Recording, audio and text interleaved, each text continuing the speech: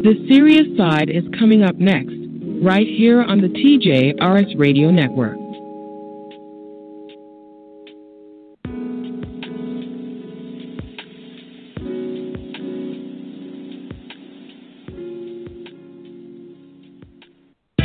This year, my mom got me the perfect bag for back to school.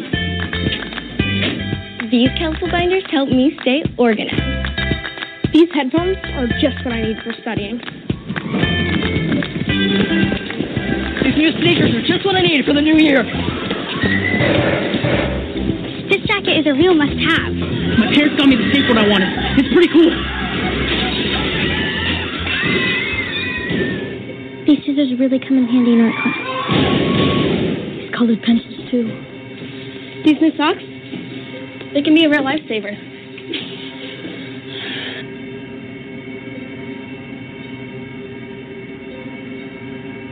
I finally got my own phone to stay in touch with my mom.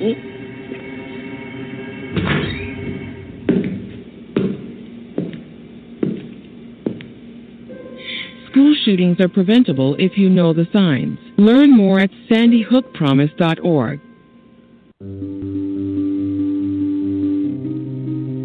What do you wish for? A nice life? Nice things? Or do you wish for something more? A sense of purpose? Do you wish to discover a cure? To write code that cracks an unsolvable question? To further our exploration into space? Or to invent something that changes everything right here on Earth? Well, if that's your wish, make yourself ready. Because when you look back, you'll see that you didn't just make wishes, you realized them.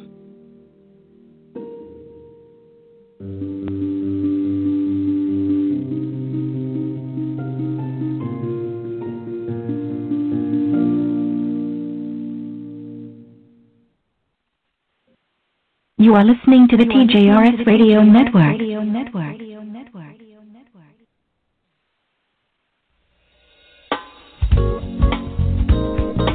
Live from NPR News in Washington, I'm Amy Held. The spread of coronavirus is accelerating at an alarming rate. Cases, hospitalizations, and deaths are all breaking records in the U.S., with more than 100,000 COVID patients across the country, double last month's total. More hospitals are straining to keep up. They're reporting staff shortages, canceling medical procedures, and rationing care. In California, some regions are shutting down starting tonight in an effort to spare their hospitals. Kate Wolf from member station KQED reports. On Thursday, Governor Gavin Newsom said areas of the state where ICU capacity drops below 15% will have to shut down bars, hair salons, and in-person dining. On Saturday, the San Joaquin Valley region had an overall ICU capacity of 8.6%, and Southern California's ICUs were at around 12.5% capacity. Health officers in the San Francisco Bay Area announced they'd also impose the restrictions, although they weren't yet required to under the governor's order. Now, residents of those areas are prohibited from meeting with people from other households and advised to stay home except for essential errands. Newsom said schools can remain open and retailers can also operate indoors at 20% capacity. For NPR News, I'm Kate Wolf in San Francisco. Some 50,000 Ethiopians fleeing war have crossed the border into neighboring Sudan. But NPR's Ada Peralta reports the same ethnic tensions driving the conflict have made their way into a refugee camp. Many of the refugees at this camp fled from a town called Maikadra in western Ethiopia. It was the site of a massacre in which more than 600 people were killed last month. Refugees say militias systematically targeted them by ethnicity. One refugee showed me wounds from a machete attack. His friend, Abraham Ismama, says they have received little aid at this camp because they are Amhara. And he said, I take this one to the doctor. And when I say I do not understand Tigrinya, the doctor asked me to leave. Another refugee pointed at a baby. What does he know about politics? What does he know about ethnicity, he said. Ada Peralta, NPR News, in Village 8 camp along the Sudan-Ethiopia border. 7 contractors are injured, 4 critically after a storage tank at a petroleum facility in Texas exploded yesterday. It happened at Magellan Midstream Partners in Corpus Christi. Viola Rodriguez lives nearby and was startled. I'm scared. I wish they'd buy us out so we can move, to a safe location, because I don't know what's going to happen next time. Officials say the explosion followed a fire at the facility. The cause is unknown. Venezuelans take to the polls today to vote for a new National Assembly. The opposition is boycotting. It's near certain the lawmakers who support President Nicolas Maduro will be returned to power, despite an economy left in tatters. You're listening to NPR News.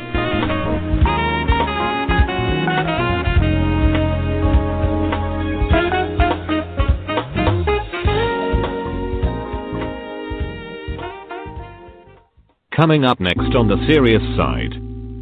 I think I've done more than any other first-term president ever.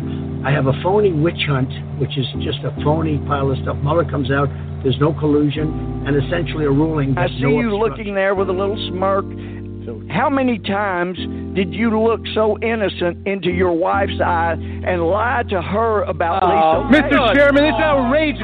Harassment of the witness. What's wrong with that? You need your medication. Well, the allegations against Congressman Conyers, as we have learned more since Sunday, are serious, disappointing, and very credible. It's very sad. The brave women who came forward are owed justice. Now to the latest on a Harris County juvenile judge under investigation after he reportedly released nearly all of the children that appeared before him the day after he lost re-election. What we have not seen before, in our recent public life at least, blatantly, repeatedly, baldly, shamelessly lying. Making stuff up. The president said he'd pass a middle class tax cut before the next election. Congress isn't even in session. He just makes it up. Welcome to the serious side of the J-Roll-Show with Kathleen Williams, Mrs. Vanessa Maybell, Mr. Jerome Esprit, the official texter of the show, Mr. Johnny D, and Mr. Elias. Now here is your host, J-Roll. Thank you so much and good morning and welcome into the Serious Side. Today is December 6th, 2020, and I tell you what, here's the things that we'll be talking about this morning right here on the Serious Side of the J-Roll Show.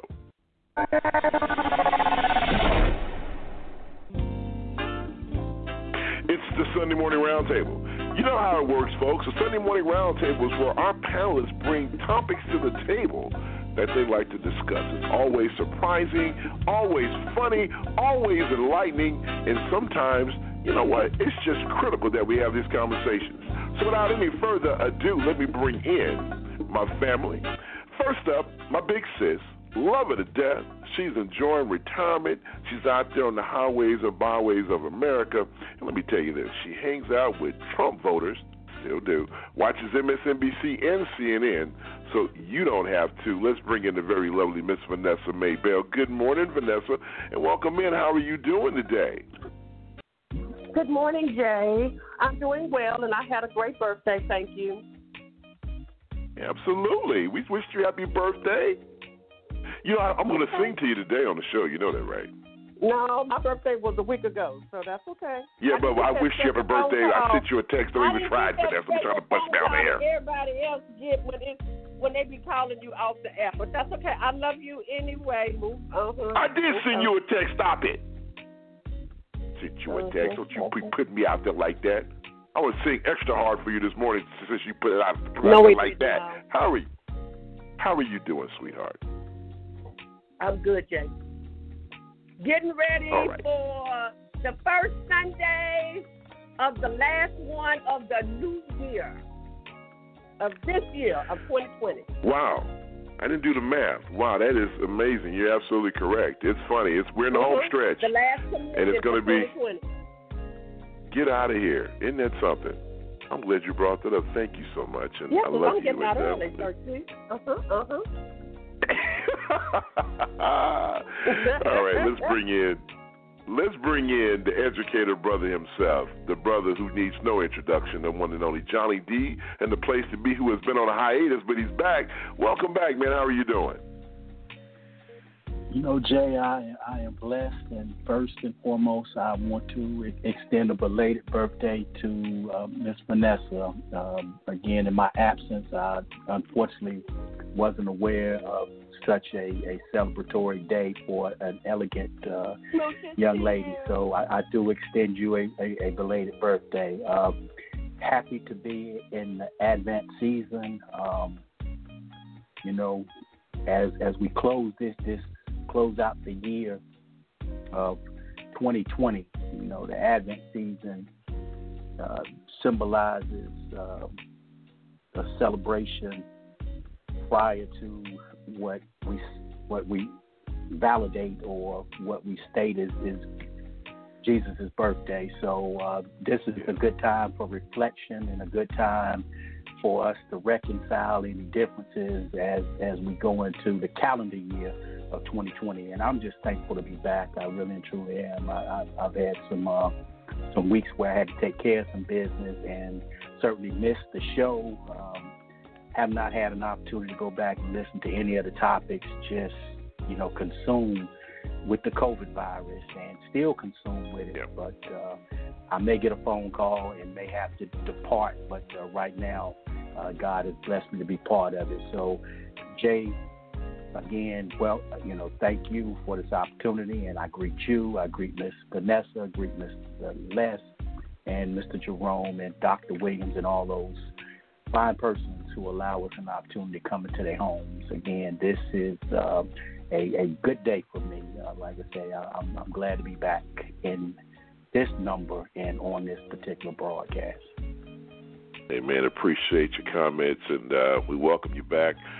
Definitely missed your voice, especially last week, but who knows? We'll see what you want to talk about today, and we may be able to revisit some of those things. So thank you for being in the house, and thank you for being who you are in my life. Let's say good morning to he had the educated brother. Now the smartest man in the world is in the house. He usually joins us after his commitment with Clear Channel, but he is in the house bright and early this morning. Let's say good morning to the one and only Mr. Jerome Spree. Good morning, Jerome. How you doing, man? Hey, man, I'm good. How are you? Doing outstanding this morning, brother. Doing outstanding this morning. Yes, sir. Glad that you're in the house. And the man who gets the first and last word here on the serious side, the one and only Mr. L to the E to the S. Good morning, sir. How are you doing? Good morning, sir. How about yourself? Good morning, Ness. I know I wished you a happy birthday. Good morning, Kathleen. Yes, you did. Thank you. Good morning, Rich Sister. No problem, sweetheart. And good morning, Marion and Music. Good morning, Hawk. And good morning, my brother Jerome Spree. Good morning, good morning. Good morning, good morning, good morning. The calling number is 347-850-1272, 347-850-1272. You can be a part of the conversation this morning. Today is the Sunday Morning Roundtable, where we asked our panelists for questions and topics to discuss on a beautiful Sunday morning. Hope you guys are being safe where you are, and we really appreciate you being a part of this broadcast. So without any further ado, let's get right into it. Hopefully the chat room's open. We are monitoring the social media sites that we normally monitor.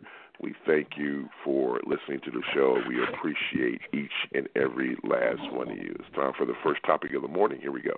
All right, Mr. Elias, what's on the agenda for this morning?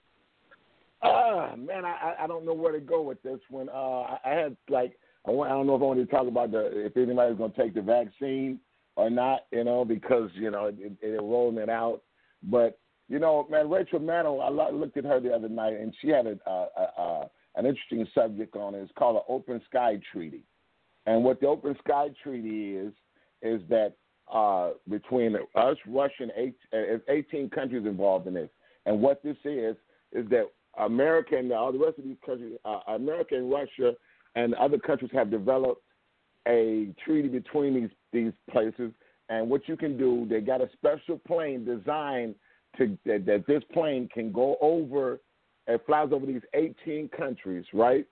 And what it does is it's designed to either sniff out if there has been a nuclear bomb set up where you're testing nuclear bombs, or you can take photos to see if they're prepping for war. Now, what the Trump administration is doing right now is dismantling this program and dismantling this plane, and they're getting rid of it. And why are we doing this? Why is he trying to set the world on fire before he leaves the White House, man? I don't get this. Why are we not up in arms over this? Because this, tells us if Russia's plotting anything against us, that we're in a treaty with these people, and he's pulling out the treaty. He's like, nope, we don't want to be in this treaty anymore. And this is just ridiculous. It's like he's trying to set the world on fire because he lost the election. And I don't understand why everybody's not up in arms over this. Because right now, Russia can plot and plan and do anything they want to us, and we don't even know what's coming. And people are just like, oh, well, I'm like, and he's not just dismantling, pulling out the treaty. He's tearing this plane up. He's dismantling this plane and tearing it to shreds so that the Biden administration can't put it back together and get going with it. And it takes like 2 years to build this plane because this plane is full of spy and detecting stuff to detect everything that's going on. Why aren't people up in arms over this? I don't get it. We're flying blind now, and we're taking our eye off the prize because this guy is dismantling this program. I don't understand it. It's wrong on every account. All right. So there it is. I think the general question that you're asking is, why is he dismantling or corrupting things? You're right. I read about what's going on with not only the plane, but the fact that, President-elect Biden's team is not having access to intelligence information, which some senior officials are saying that would definitely put them behind the power curve come January 2021. So let's start the conversation right there. Vanessa, what say you in regards to Mr. Elias's topic for the morning, for this segment at least? What did you say about dismantling the plane? They're dismantling it, yes. And they're tearing this plane apart, and they're getting rid of it. They're tearing it apart and getting rid of it.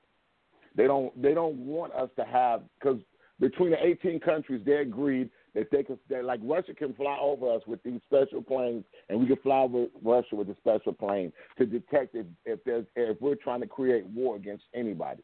And it sniffs out if there has been like a nuclear bomb set off. This thing has got full capability. So what he's doing is we've been in this treaty since 1992. So he's pulled out the treaty and he's dismantling the plane. He's tearing the plane up. Like, okay, nope, so you to can't have answer it. the question, then I guess people are not upset about it because they don't know about it. As much as I'm on MSNBC and switching to CNN, when I'm in my car, we even listen to Fox just to see what Fox is thinking. Of course, they're not going to mention that on Fox, but I personally had not heard anything about the airplane being dismantled. I hadn't. So maybe that's why people aren't discussing it, because Trump is doing so much other dirty, low-down stuff at the same time. They're too busy talking about that. Because he's doing some dirty stuff on his way out the office, and I can't wait to find out what he did that we won't even find out about until he's gone. So that's why I am on what Les said, to answer. People not discussing it, they're not in an uproar because they didn't know. Yeah, but that's the bigger question, Vanessa.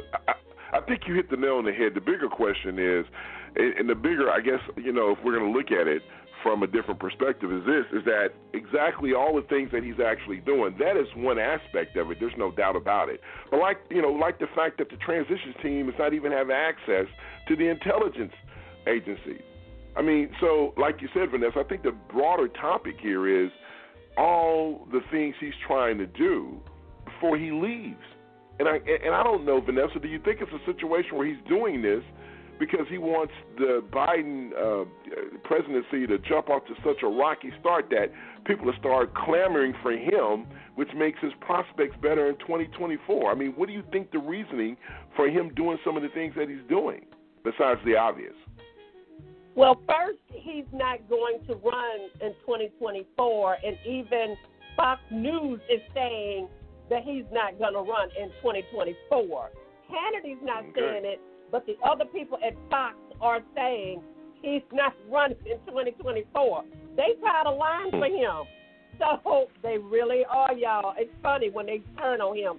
But I just think he's doing such dirty stuff because he doesn't want Biden to look good. He wants Biden to have to scramble to get stuff back in check just so he can do his normal job. So this is my deal, and this is what I said, but what the hell do I know? Everything that he's taking, like the money to be able to do this or the money to be able to do that, I just feel like they should be able to loan that money from the Democratic Party to help Biden have the money to do what he needs to do. If Trump decides to tear the plane up, I hate to say it, but just let my tax dollars get this man another plane and put Air Force One on it, or until he can get what he needs. I mean, Trump is just playing dirty ball. He's not going to rerun. He announced last night he got $270 million from stupid Republicans who are still giving him money because they think he's going to run, and he's not going to run because he's going to be in hiding, because he's going to be in so much trouble, all of it's going to actually come out in the air. He's going to be pardoned from it, but he's still going to come out all the dirty, low-down stuff that he's doing, and that's why his children are moving to Miami, because it's coming out now. So, I just think that the Democratic Party, what is it called, the Lincoln Group, needs to step up and give Biden some money to continue doing whatever it is he needs to do until he get in the White House. When he get in the White House, he can reimburse them back. If he needs an airplane, go buy another Air Force One. Just go buy another one. No, Vanessa, that's what the problem? Plane, the one that flies over. Get another one of them. Well, it takes like 2 years to build this plane. That's the problem. It takes 2 years because the plane is so special. He's so dirty and low down, y'all, until he just. And I think he's getting it for a war. Yeah, could be. You never know with this guy. All right, let's get. Yeah, he could be. Let's hear from Jerome. Jerome, what do you think in regards to what we've discussed so far, and as far as what Trump is doing on his way out the door? Yeah, I'm familiar with this, and it's probably one of the. I mean, you can't arrest a. Oh, I think we lost Jerome's audio. I think we lost his audio. Johnny D, go ahead until we fix what's going on with Jerome. What's your response to this? Well, this is a true American. I mean, he is certainly not surprised. Those who believe in the rule of law. Again, he's a criminal, and he is a threat to national security, and has been since he entered the office. There's a lot of scholars who believe that, part of Osama bin Laden's success back in 2001, as far as bombing the World Trade and the Pentagon and declaring war on America, was constituted because of George Bush and Al Gore's electoral process and how long it took. So that transition of power, some scholars say that delay interrupted the national defense in the briefings, simply because George Bush did not get any of the briefings until well into December, mid-December, late December. And if you think about the concept, what Les is talking about, this open sky treaty, I did hear about this early. I didn't see it on Rachel Madders, but on one of the apps. This guy literally has withdrawn from the treaty, and you go back to Dwight Eisenhower. when Dwight Eisenhower declared Russia to be our most formidable enemy, and the proximity of Cuba, this is when that first was conceived. Now, of course, as Les indicated, in 1992 is when the treaty was actually signed. But it gives, scope to 34 different states to be able to just kind of fly over airspaces to do reconnaissance and surveillance to make sure that everybody and every country is playing fair. Now, his deliberate withdrawal it jeopardizes national security. Now, of course, let's not mistake the fact that the pandemic and the lack of response has jeopardized national security as well. If you look at the number of military persons who have been impacted by the COVID, that's statistics and data that I don't have readily available. But a couple of weeks ago, I heard the numbers of military folks, domestic and abroad, who is impacted by COVID. That addresses operational readiness. Then you look at the economy and the fact that people are not working. So, the whole dynamics of what he's doing is a recipe for Americans to be more vulnerable. You look at the pulling of the troops in the Middle East, and here it is,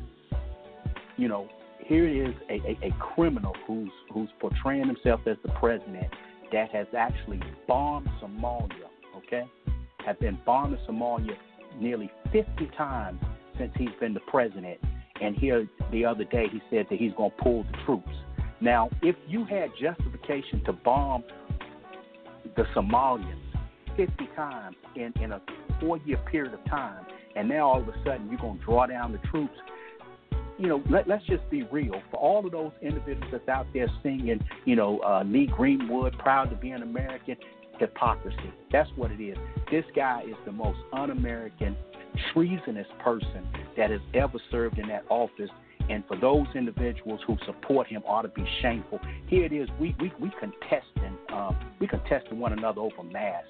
You got people dying, families are dying, and this guy is setting up here, piece by piece. Look at the individuals that he's put in the Pentagon that's in charge of the national security. These are staunch amateurs. These guys have no ability to be in those positions right there. So what do you think? What do you think that the Iranians are doing? What do you think that the Russians are doing? What do you think that every country in the world is doing? They're sitting back saying, you know what? He is weakening them even more. And at some point, people still villainize America. So when Joe Biden and his administration comes on, he's going to have to work just as hard just to restore what this guy has already defunct. But to set back and pull America out of this treaty here is deliberate. And there again, you don't have anyone that's speaking up saying, look, this guy is deliberately jeopardizing and sabotaging America's national security. And all of these American troops that he talked about, how much, he's a patriot, how much he loves. Okay, these are the ones that's going to be on the front line. These are the ones that's going to be exposed. These are the ones that will potentially die. And Jay, I think it's sad, man, because he's putting our comrades in jeopardy for his foolishness. You're right about that. And him just being a cynical reprobate, and is shameless. And for every person who sits there and still out there, pounding on this Trump 4 more years, I for the life of me, I can't understand it. 75 million people voted for this guy. 75 million people. 75 million people. And they're the ones who call themselves true Americans. But you know what though? But here's the deal. I mean, but Joe Biden has gone over 81 million people who voted for him. So people talk about how Trump has gotten them the second most. The reason why he has the second most is because people had to really come out and make sure we put this guy down. Did we get? I don't know if we have Jerome's audio back. I want to get his comments before we get to the next segment. Jerome, are you back with us? I've been here. Can you hear me? Okay, so go ahead, man. Finish your comment because you faded out on us a little bit. Go ahead and finish your statement, what you were saying earlier. You talking to me? Yes, sir. Oh, okay. Because I was talking, I didn't know if you guys heard me. I've heard about. I mean, I obviously read about the Open Skies Treaty and all of that stuff, and that is pretty much the sickest thing that you can do is to turn against the people who put you in a certain position, right? So I don't care if you're head of the Catholic Church or the Boy Scouts or whatever, when you start betraying the people who put you in power, that's crazy, right? And so I don't understand why anybody who supported that fool would not pay attention to what he's doing now and not understand that that is truly what treason is turning against your country. So that plane is able to detect particles that can tell that if you detonated a nuclear weapon. I mean, it just really sniffs that stuff out of the air. And for us to have to rebuild one of those things is going to set us back, and it's going to help out other countries. Now, I hope, not that I hope, but when they start going through his taxes and find out his tax liability and how much money he's gotten from Russia, I don't know what it is that you can do as a country to say, we now know that his beholding to Russia and all these moves that he made is helping Russia. What do we do about that? I mean, the first thing they have to do is take away his security clearance, for one, after he gets out. That's Biden's choice. That if you think he'll do that? He'll get, huh? You think they're going to do that? Yeah. There's no way. He's a security risk. First of all, he talked too much when he was in power. So I can't imagine briefings. Like, why do you need him? Like, he's not being helpful to anybody. So you give security briefings to people who, figure strategically you might have to bring up the speed to make decisions. I don't think anybody's ever calling him for jack. So, we have to look at it a little bit differently and kind of deal with him accordingly. He's an abomination to a system.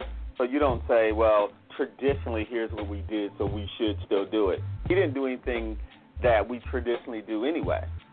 So it is pretty sick, and I think when they start adding up all of these things that he's been doing, especially when they go into those departments, that's why they said he's up to, they floated that he wants to give 26 pardons.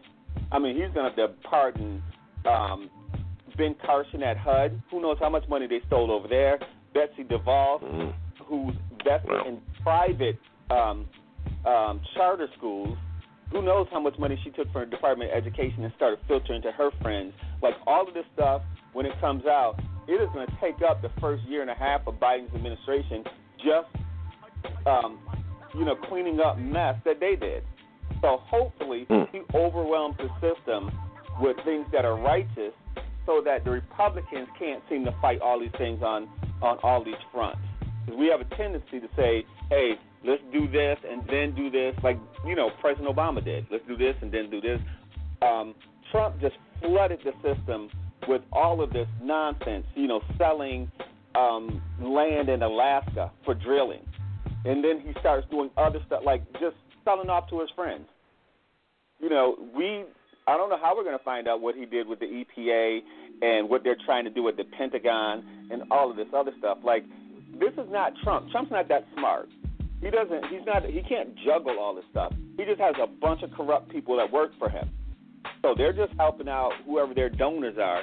And by the time we find this stuff out, I mean, there's going to have to be, I'm glad he's pardoning some people because they need to make room in jail to put some of them fools in there.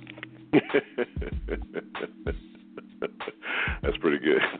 347-850-1272. Interesting. Like you guys said, this guy is just, so he has to be one of the most un-American presidents who's ever graced, I'm not going to say graced, whoever just walked this planet. It's unbelievable that people are sitting back watching this man destroy this country and saying nothing because they're scared of his face. And like Vanessa said earlier, all these dumb people who are giving this guy the money. It's interesting, but I will tell you this. I did do an experiment over the past 3 days where I didn't watch anything. I didn't watch anything when it came to news. I purposely avoided all that information, and because I just wanted to see why people are walking around, people that I call low information voters, and I can see how. If you're not paying attention to it, you have no clue as far as what's going on, and it's a shame. So people really need to step up and really step up their game and pay attention to what the hell's going on. All right, last week we talked about, in 3 minutes or less, we did part one of a series on black farmers. And I read some of the comments throughout the week. people were really impressed and wanted to know more. So I'm going to change it, and we're going to do a 3-part series on black farmers. So this week, we're going to feature part 2 because I think it's important for people to understand that there are black farmers. There are people out there who are, black and who are out there harvesting, and the things that the president has done has hurt them as well. So it's time for this week's edition of In 4 Minutes or Less, Something That You Need to Know, part 2 of a 3-part series featuring black farmers here in the U.S. We'll be right back after this. You're listening to the TGRS Radio Network, online radio at its best. His father, his grandfather, his great-grandfather have worked this land in Southside, Virginia since the days of enslavement. But could the president's trade war with China cost John Boyd and his family their farm?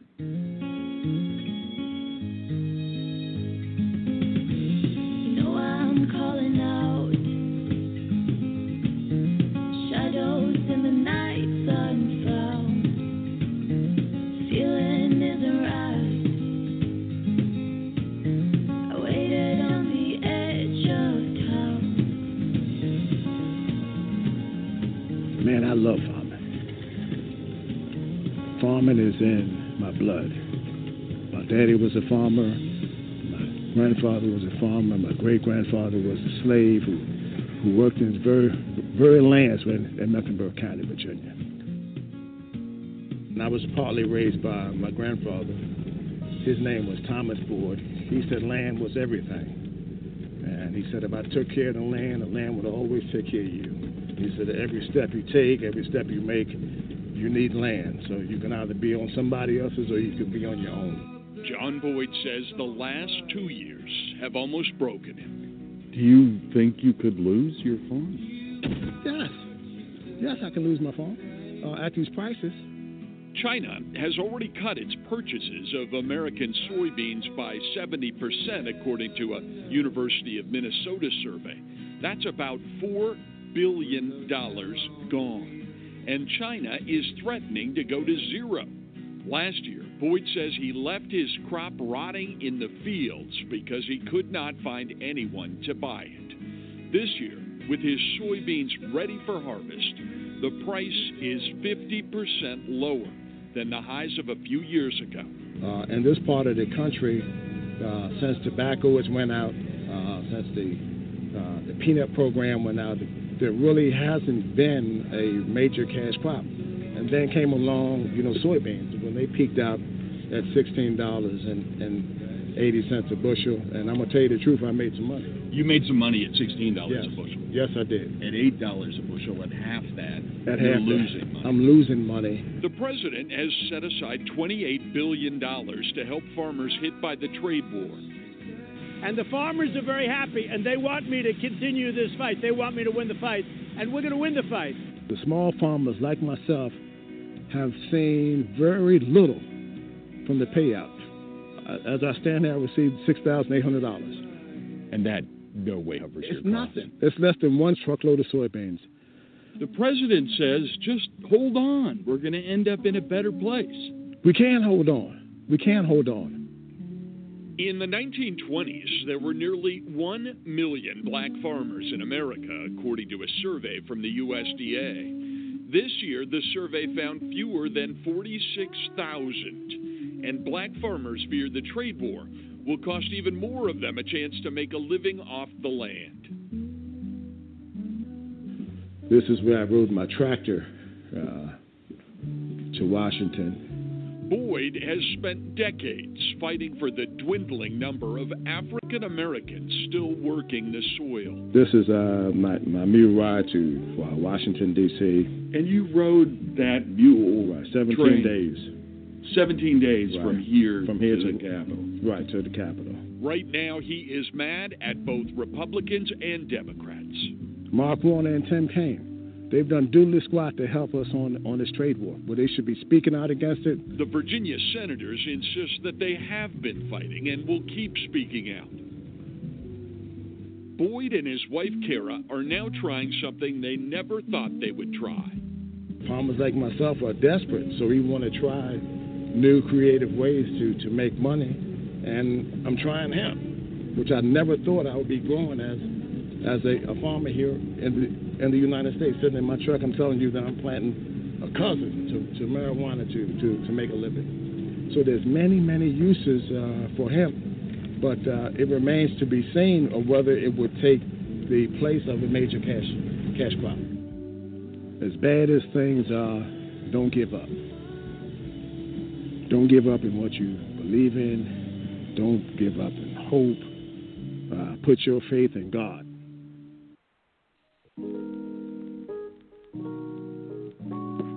Welcome back at 347-850-1272. It's 20 minutes before the hour. You're listening to the Seriouside of the J. Rouse Show, which happens every Sunday morning right here on the TJRS Radio Network online radio. And it's best as part 2 of a 3-part series. The final part will be next week. Black farmers. It's something that we definitely need to make sure we pay attention to and keep our eyes on. All right.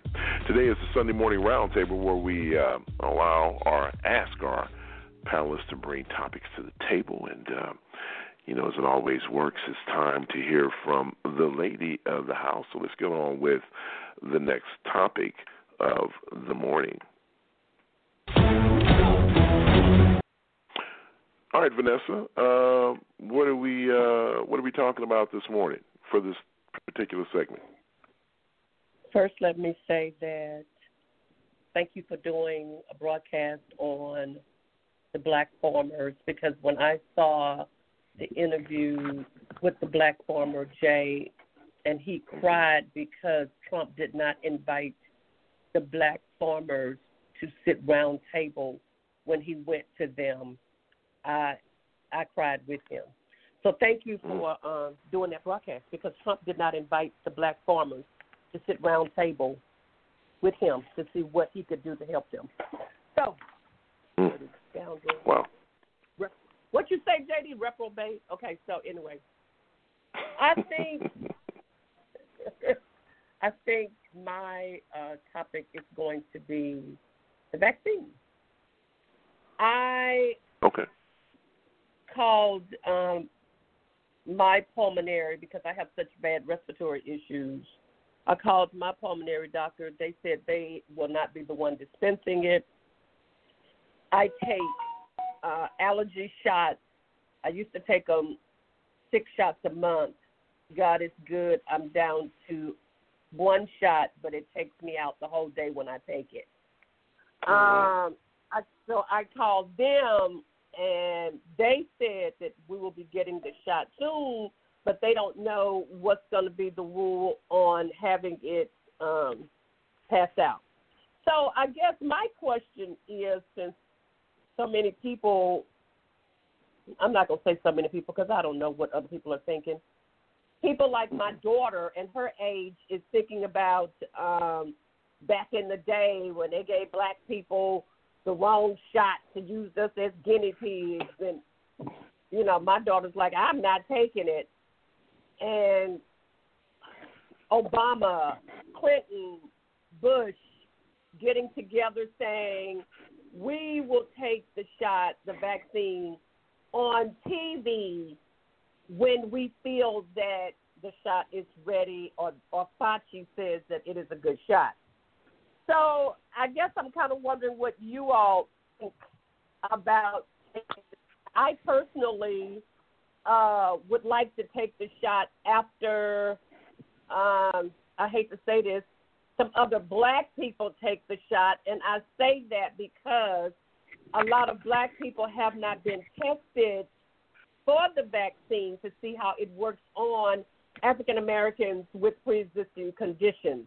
But as soon as, and I never found out how many black people took it, but I am interested in taking the shot, but I do want to take the one from McDermott, the one that you do not have to refrigerate. I say that because if y'all are listening to me, the one that is refrigerated is too much room for error. So if the nurse sits it out on the counter too long, then it might not work. And I think that is a pharmaceutical chance I'm not taking with a human being doing it. I'm going to take the McDermott shot, the one that is 94% or 95%, but it doesn't have to be refrigerated. So I think that people need to start paying attention. People need to start researching it and deciding which shot they want to take, if they want to take it. I myself do want to take it, and I will be trying to get them to give my husband one as well, because it's not going to do any good for me to take the shot and him not to take the shot.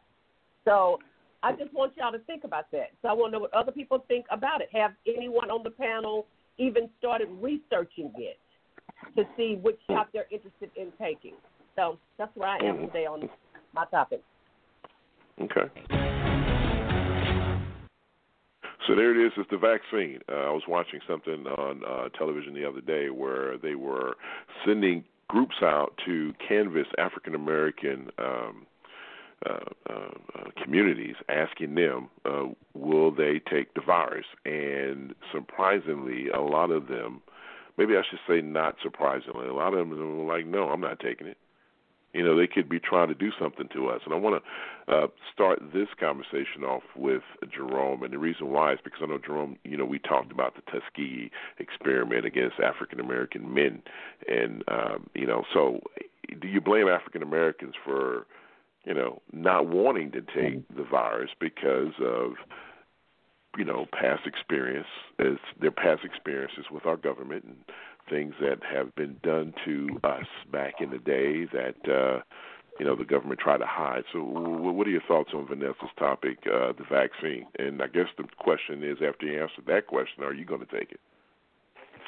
All right. Well, the vaccine, okay, so we have a really bad history of, you know, black people in the medical industry, I should say, and the government. So I don't like that. Try to make black people seem like we're crazy when black people say they're not taking it. Because it's not only the Tuskegee experiment that ended in the 70s, by the way, right? That was a long study that they were giving people syphilis. But it's not just black men. They put radiation in Similac, where they were testing out radiation on babies, right? We did that in this country. Not only did that not stop happening, we know that they sterilized some of those kids in the ICE facilities as well. So they did that this past couple years, that we're sterilizing people. So sometimes you don't know what's in those vaccines, and we have like, don't make black people seem like black folks just being crazy and blah, blah, blah. The issue is that this country has a history of that, and you really cannot trust it.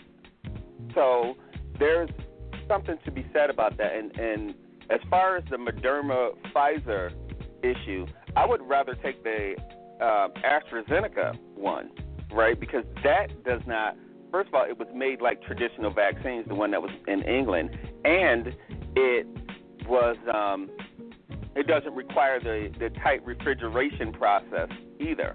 And that study was also pretty extensive. I know there's other problems, but we like to use American companies, which, again, gives us pause because of the CDC and their relationship with all this other stuff.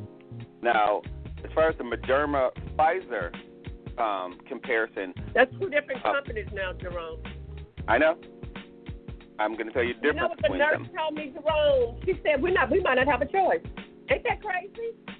Yep, that is crazy because they should, being that the complicated history that they have with black people, they need to give black people a choice. If you want black people to take something, give us a choice. Because the Pfizer vaccine actually had more black people in the study than the Moderna one did.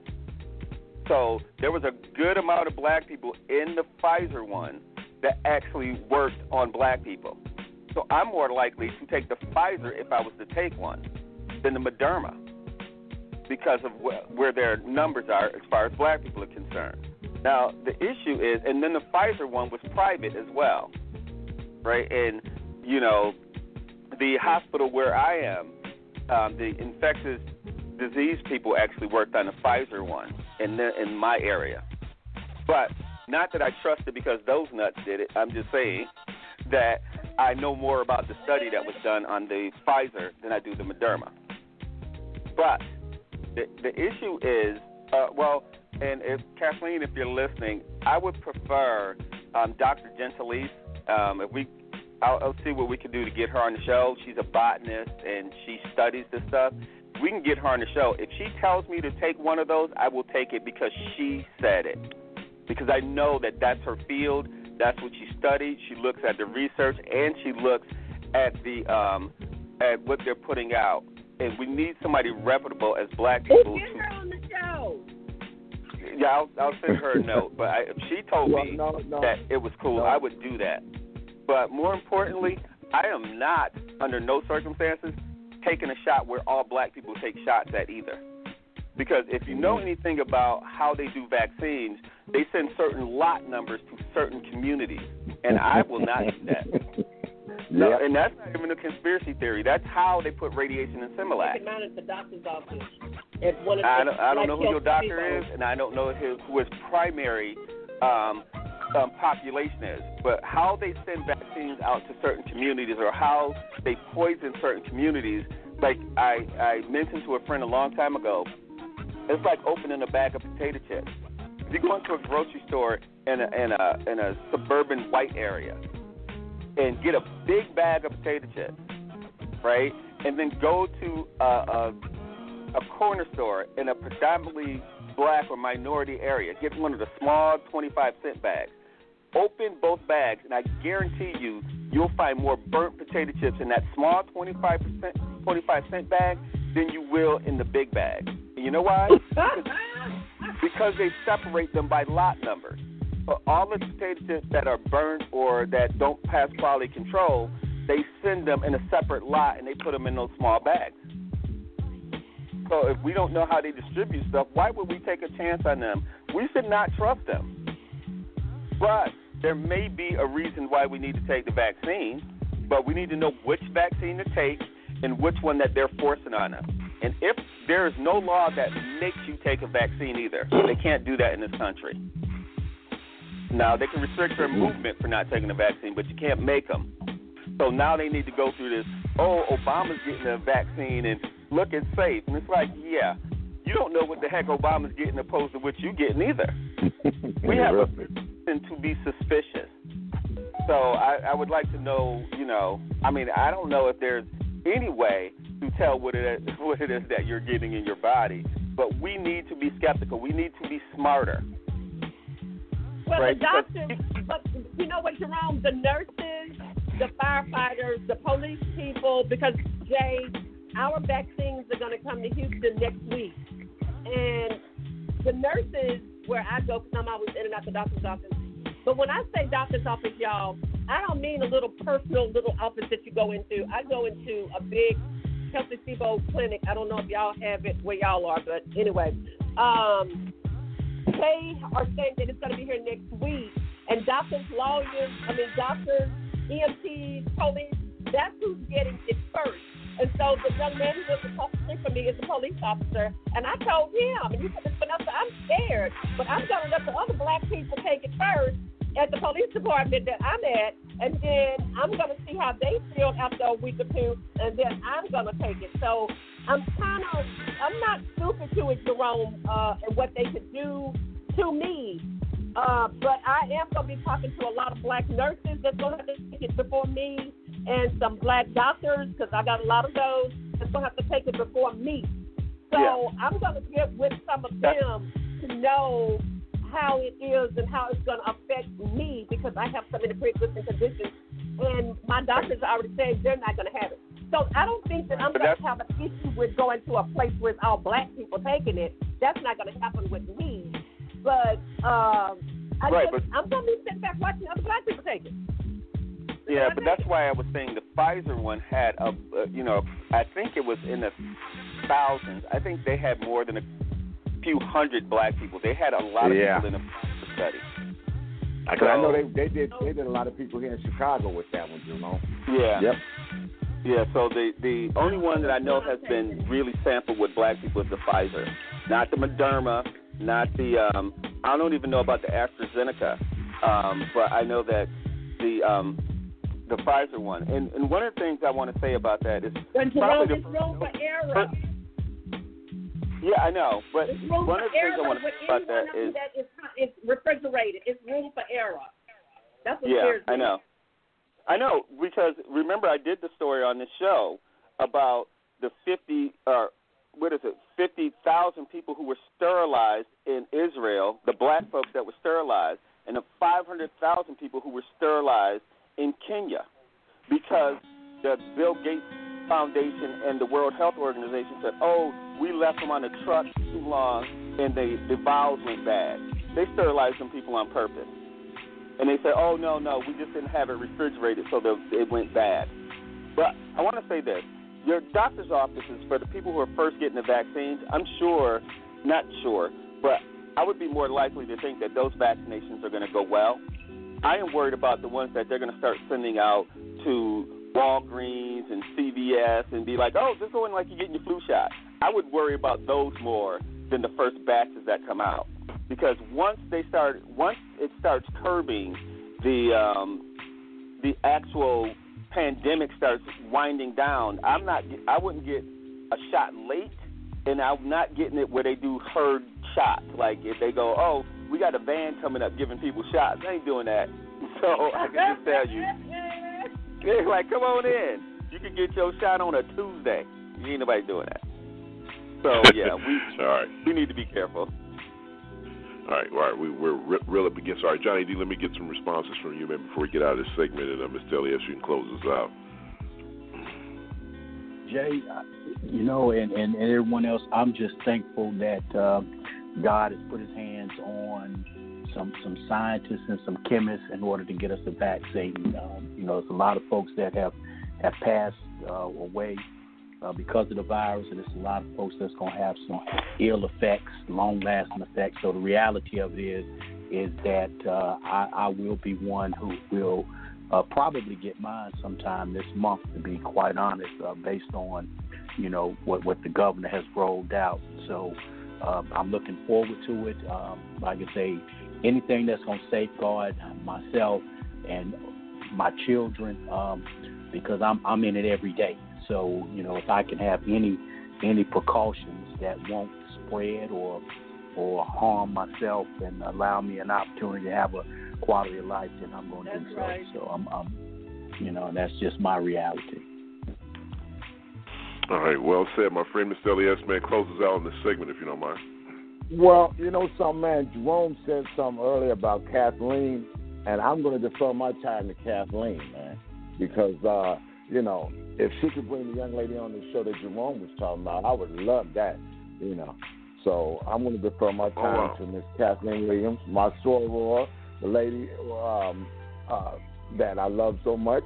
So, Kathleen, the floor is yours. Hey, good morning, everybody. Thank you, Fred. Love you, too. Good morning, everybody. How are you all doing? I am just...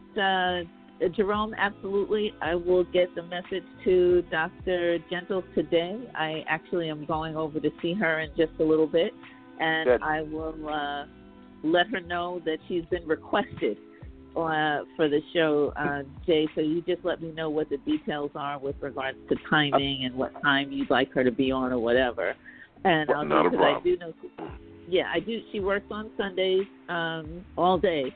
So she'd have to carve out, whatever time you would like her to be on. So I will speak to her about that. Even if she can get us word, it's fine. I just wanted to know from her what she thought. So, sure. If you can't impede on her time, I just, felt that. Sorry, go ahead. Okay. Absolutely. I'll do that today and send you all a note. And then the other thing I wanted to share with you just informationally is about a gentleman that I would highly recommend that you all cover. Not cover, but follow. And his name is Dr. Lane Rawlings.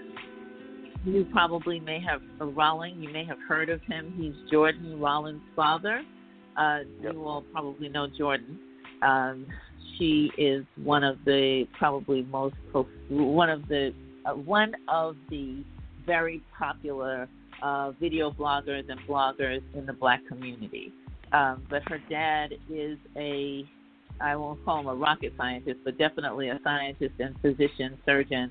And he works in infectious diseases and has for many, many years, has traveled the world giving vaccines and studying Ebola and all these other things. And I actually watched him live last night on a Friends of Networking event hosted by a very good friend of mine, Jackie Hicks, photographer Jackie Hicks.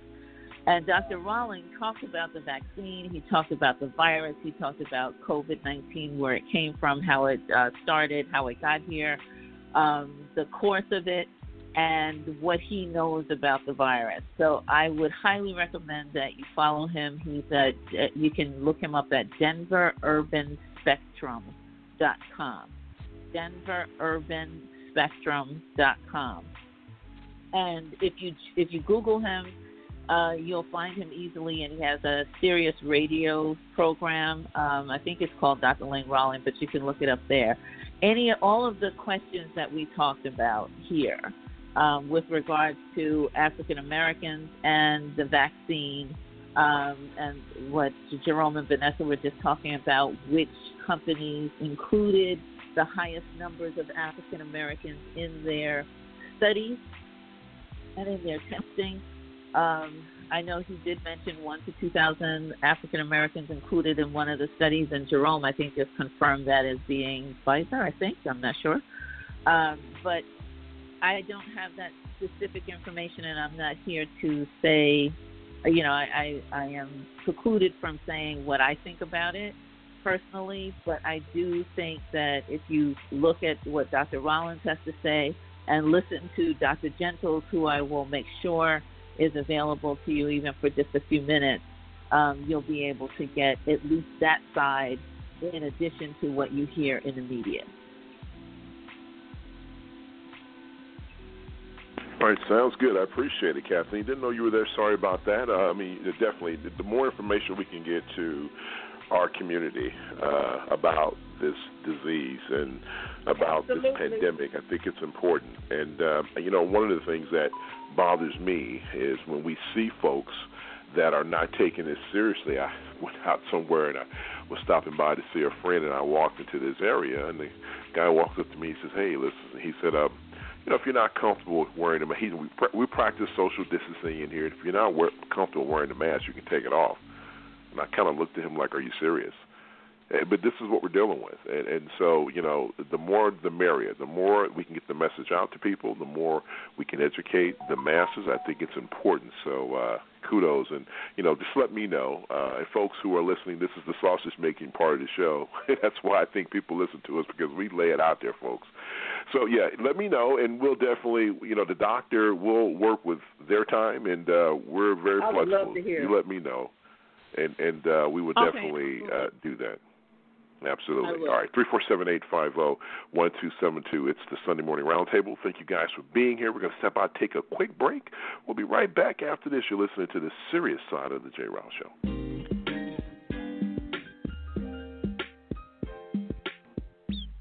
Coming up next, we're going to hear from Johnny D, and we're going to get Jerome and everybody else. So Sunday morning conversation continues after a short word.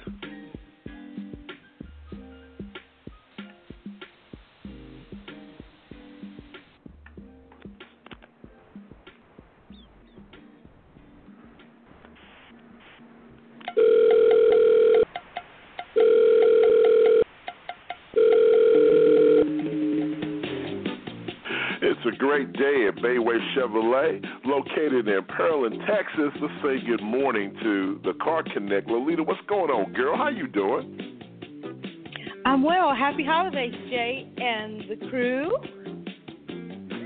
Well, going on right now is Chevy employee pricing. That means you pay what we pay, not a cent more. You can get $8,500 off on a 2020 Silverado. So everyone wants a car for Christmas, right? Right. We also have a large selection of pre-owned vehicles starting from $10,000 up to $95,000. We have this amazing limited edition 2020 high-performance Tesla. That baby goes from 0 to 60 in 2.7 seconds. Lord have mercy. Wow. So, how do we get in contact with you? What's your contact information? I can be reached on Facebook or Instagram at Nolita the Car Connect. And as always, I can be reached at Bayway Chevrolet, 5719 Broadway, Pearland, Texas. You are listening to the TJRS Radio Network. All right, well, good. So now, just in case, I want to make sure that you get enough time because I know sometimes we run out of time. So, once again, give us the information one more time, how we get in contact with you, and, what people need to do in regards to, if they want to reach you. If people walk up on the lot, because I know people ask this question all the time, well, if I go to the lot, can I get with Nolita? No, you need to tell them exactly how they get in contact with you and how they deal with you to get your business, girlfriend. So break it down. Give you another 90 seconds. It's all yours. Oh, Lord. Okay. So people can't go online and try to find you, right? So basically, if a customer's coming on the lot and they want to talk to you, how exactly do they get in contact with you so you can get the sale? Well, they just ask for me. Everyone knows me. So they just ask for Nolita. That's right. So you talked about this Tesla limited edition. Oh, my goodness. So if people wanted to see it, can they go to a website? Can they go to your Facebook page? I want to see it right now during the commercial break, so steer me in that direction. How do I see that car right now? Well, right now, I do have it featured on my Facebook page and my Instagram page. That baby is bad. Now, on Monday, I'll take a video. It was too dark yesterday for me to post a video. But I'll post a video on the interior and exterior of that car, just the way the door handles. Oh, my God. It's awesome. Mm-hmm. What color is it? Candy apple red. It's just amazing. I just saw it in my mouth drop. Well, Mr. Elias wants to buy that car. All right, so one more time, give us contact information one more time, address, whole 9 yards. Bayway Chevrolet, 5719 Broadway, Pearland, Texas. You can find me in the pre-owned division. You are listening to the TJRS Radio Network. All right, sweetie, thank you. We'll check you out.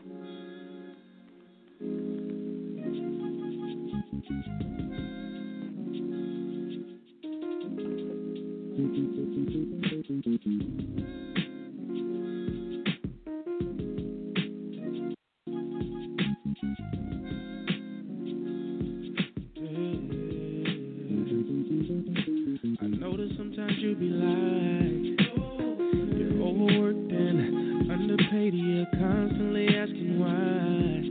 Aren't you compensated, appreciated outside your 9 to 5? Girl, I hope you know for sure that I realize all the things you do. Girl, tonight I'm gonna cook your favorite dinner. The table's already made. Bubbles in your bathwater. Fill your glass with champagne. Don't you worry about nothing. I got something in store. I know tonight's not your birthday, but you deserve this and so much more. Baby, have it your way. Okay, you deserve a break. You are always going out your way to make me feel much better. Baby, have it your way. Okay, you deserve a break today. You deserve a break today. It's gonna be a lovely time. Girl, just wait and see. I can tell by the way you look me in the eyes. Girl, I can't deny you're looking good tonight, baby. Just give me the signs. Girl, I hope you know for sure that I realize all the things you do. Girl, tonight I'm gonna cook your favorite dinner. Your favorite dinner. Tables already set up. Your bathwater. Fill your glass with champagne. Don't you worry about nothing. Don't you worry, girl. I got something in store. I know tonight's not your birthday, but you deserve this and so much more. Baby, have it your way. Baby,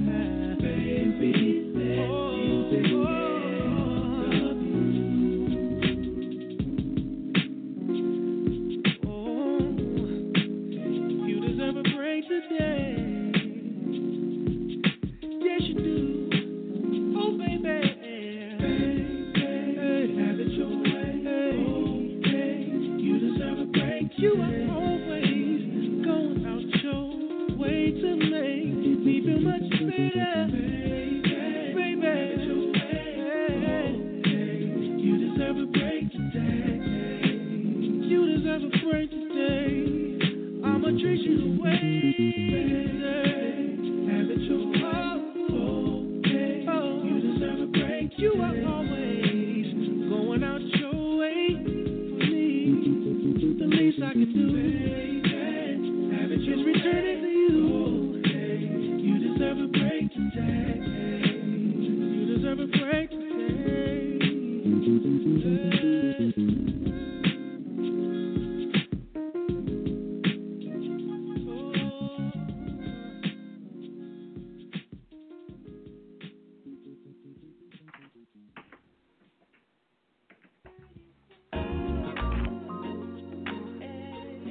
Welcome back in 347-850-1272. It's the Sunday Morning Roundtable on the Seriouside of the J. Riles Show, which happens every Sunday morning right here on the TJRS Radio Network, online radio at its best. And as usual, we want to say good morning to our peeps in the house and say good morning to all the ladies in the house. First up, my big sisters in the house. What's going on, Vanessa? Good morning. How are you? Oh, good morning, everybody. Ready to hear that information from Ms. Kathleen? That's going to be great. That is going to be great. Can't wait till that person gets on the show. Speaking of Miss Kathleen, she is in the house. You know, it's one of those situations where we celebrate her because you never know when she can stay and hang out with us. So good morning, Kathleen. Welcome back in. How are you? Oh, thank you so much. I'm doing good this morning. How's everybody? Everyone's doing well, hopefully out there in Radio Land. The man who I call the educated brother himself, the one and only Mr. Johnny D in the place to be. Good morning, John. How are you? Good morning. I'm doing well. Smartest man in the world, Mr. Jerome Esprit is in the hizzy. What's going on, Jerome? How are you? I'm good, man. How you doing? Just another day in paradise, my brother. And my brother from another mother, the only one and only Mr. L to the E to the S. Good morning, sir. How are you? Good morning, sir. How you doing? Good morning, Hawk. Good morning, my brother Jerome. Good morning. Kathleen. Good morning, Vanessa. Good morning, Momo B. Good morning, Rich Sister. And good morning to Mariana Music. And Mariana Music, that was Mike Williams. You deserve a break. All right. Thank you so much for that, Mr. Elias. Can we say hello to some folks in the chat room, if you don't mind? Yeah, we got Rich Sister in the chat room with us. Covina, man, my brother Covina, man, was in there. Ananine was in there. And dumbass Bobo Bright is in there. This is the dumbest cat in the world, man. Wow. Well, there you go. I That's his can't name. believe how dumb he is. Dumbass. Well, yeah. there it is. Dumbass Bobo Bright. All right. All right. The pastor's in the house. A lot of people. Freddie, Alice, a lot of folks listening online. Thank you so much for your support. Thank you so much for being a part of what we do. Before we get into final topic, well, not a final topic because we want to try to fit two in. Johnny D is next on the ballot, but let's get. Looks like Steve's in the house. Let's get some words from Steve here. Looks like he's been holding for a minute. Good morning, Steve. What's going on, man? What's on your mind, real quick? Yes, sir. Back again, folks. What people have to understand is that we weren't raised like the $1 trillion elites were raised. We weren't raised from a young birth to worship Satan like they were raised to worship Satan. Millions have died around the world due to starvation from the lockdowns. To the elite, that's seen as a human sacrifice. So this vaccine is going to be a biological weapon. The Nation of Islam, they're declaring war against anyone that tries to force them to take it. Don't blame them. So now, as far as the vaccine, hey, you've been warned. You've been warned about the vaccine. Are you going to take it? Are you going to take it? No, sir. The Washington Post, 2/3 of Americans are not going to take the vaccine. That's according to the Washington Post. All right. No, I tell you what, Steve, we got to get moving. I tell you what, Steve, let's do this. I want to talk to you about this. Why don't you call back next week? I want to find out from people like you and others why you're not going to take it. Now, we've talked about some certain things on this show, the reason why people are suspect of it, but it's interesting. I want to dig deep in the minds of those who are saying, look, we're not going to take it, and, break it down, because this country is made up of many nationalities, many, folks, different thoughts. One of the reasons why we talk to different people on this show. I'm just curious as to why Steve is not going to take the virus, and anyone else out there who may want to call in with an opinion on that. I definitely want to talk to you and find out why you don't want to take it. And we're giving you some information on the show where you need to take into consideration. We talked about what happened with the Tuskegee experiment, and Jerome talked about the Similac. We tell you these things because we just want to make sure you're armed with the information you need as far as making a decision. But hopefully the doctor will come on and help us understand some things, and I just can't wait to get her on, and can't wait to talk to some of you folks who are adamant that you're not going to take it. All right, time for one of our last topics of the morning. All right, John, man, what's going on, man? What's on your mind? Jay, I may open up that window for those conversations to take place.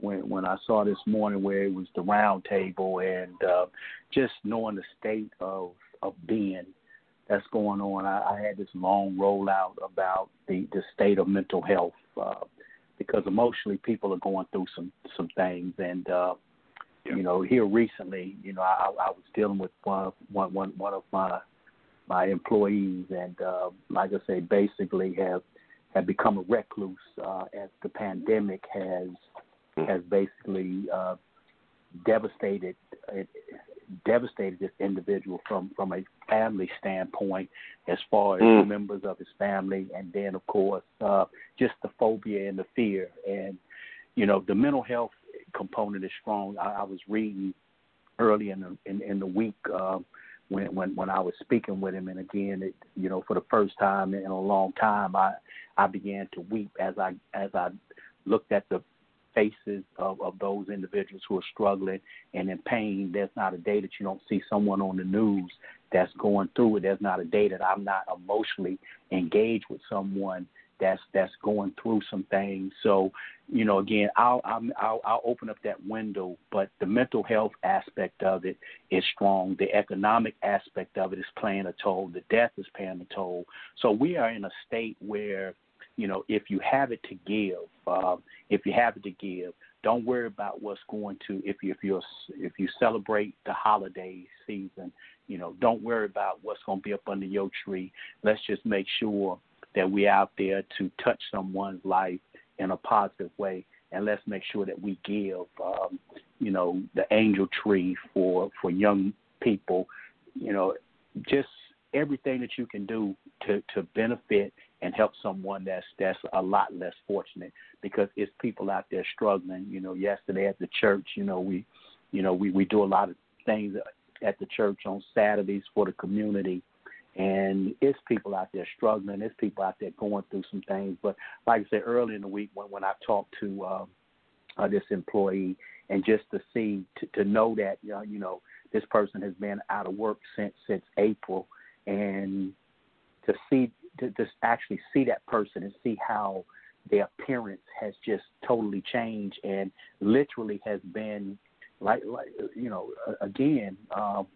just a recluse in his home. I mean, he is basically imprisoned himself in his home because of all of the things that's going on, and it's just painful to see. So again, I was going to talk about mental health in the African American community, the economic challenges that's facing people, black unemployment. The study also talked about 10.3% of the nearly 35 million people that's out of work. 10.3% of are African American, and then you look at high school dropouts, the unemployment rate is 9%. So there's the disparities. So everything that you can look at in regards to the African American community and the challenges that this pandemic has just has been polarizing, but also it has really manifested to see some of our vulnerabilities within our community. Well, that's deep. All right, well, let's start the conversation right there. I think what you're saying, Johnny, I appreciate you bringing this to the table, because this is difficult times for a lot of people. And when you look at the pandemic and how it has an effect on folks, people who have lost multiple members of their family. I was reading something the other day where 5 children lost both their parents within a 2-week span. And unless you are some hypocrite and some big tough guy, it brings tears to your eyes. It really, I can't tell you how much I've cried throughout the past few months because of knowing people who have gone through some of the worst and experiencing things myself. It's just been a tough time for a lot of people. So I appreciate you bringing it on the table. And let's, Mr. Elias, we didn't hear from you last segment, I don't think. We didn't hear from you at least. Go ahead and let's start right there with what Johnny just mentioned about mental health and the fact that if you're going through things that you've never gone through in your life, from a mental standpoint, it can have an adverse effect on you as well. So let's talk about that a little bit, and I definitely want to talk to Jerome as well and get his topic, what's on his mind this morning. But go ahead, Mr. Elias, let's get the conversation going. Well, that's a great topic, man, because I've seen my family, but I have not been able to interact with them. Many people know that my mother passed in January, but I also have another mother here, and that's Miss Dorothy Nebels. And I would, me and her, I'm starting a tradition with her where we travel, and we just take a plane ride somewhere, man. That's one thing that I'm missing this year. So I mean, these are things that I miss, man. I mean, I haven't been around my family in almost a year, man. I have not been able to interact with my family, and I don't go around them because of the people that I work with. I had a guy that went to the Dominican Republic for Thanksgiving and felt it was okay. It's just, I mean, these are the things that you really don't think about, man. It's a lonely existence to sit in a house and not be able to interact with your family. So I understand what Johnny is saying. It's the mental aspects of it. There's only so much you can do to keep yourself occupied. I told a guy at work, I said, man, I mess up a room so I can come back and clean it up. And it's only so much cleaning you can do. There's only so much stuff you can do in your home.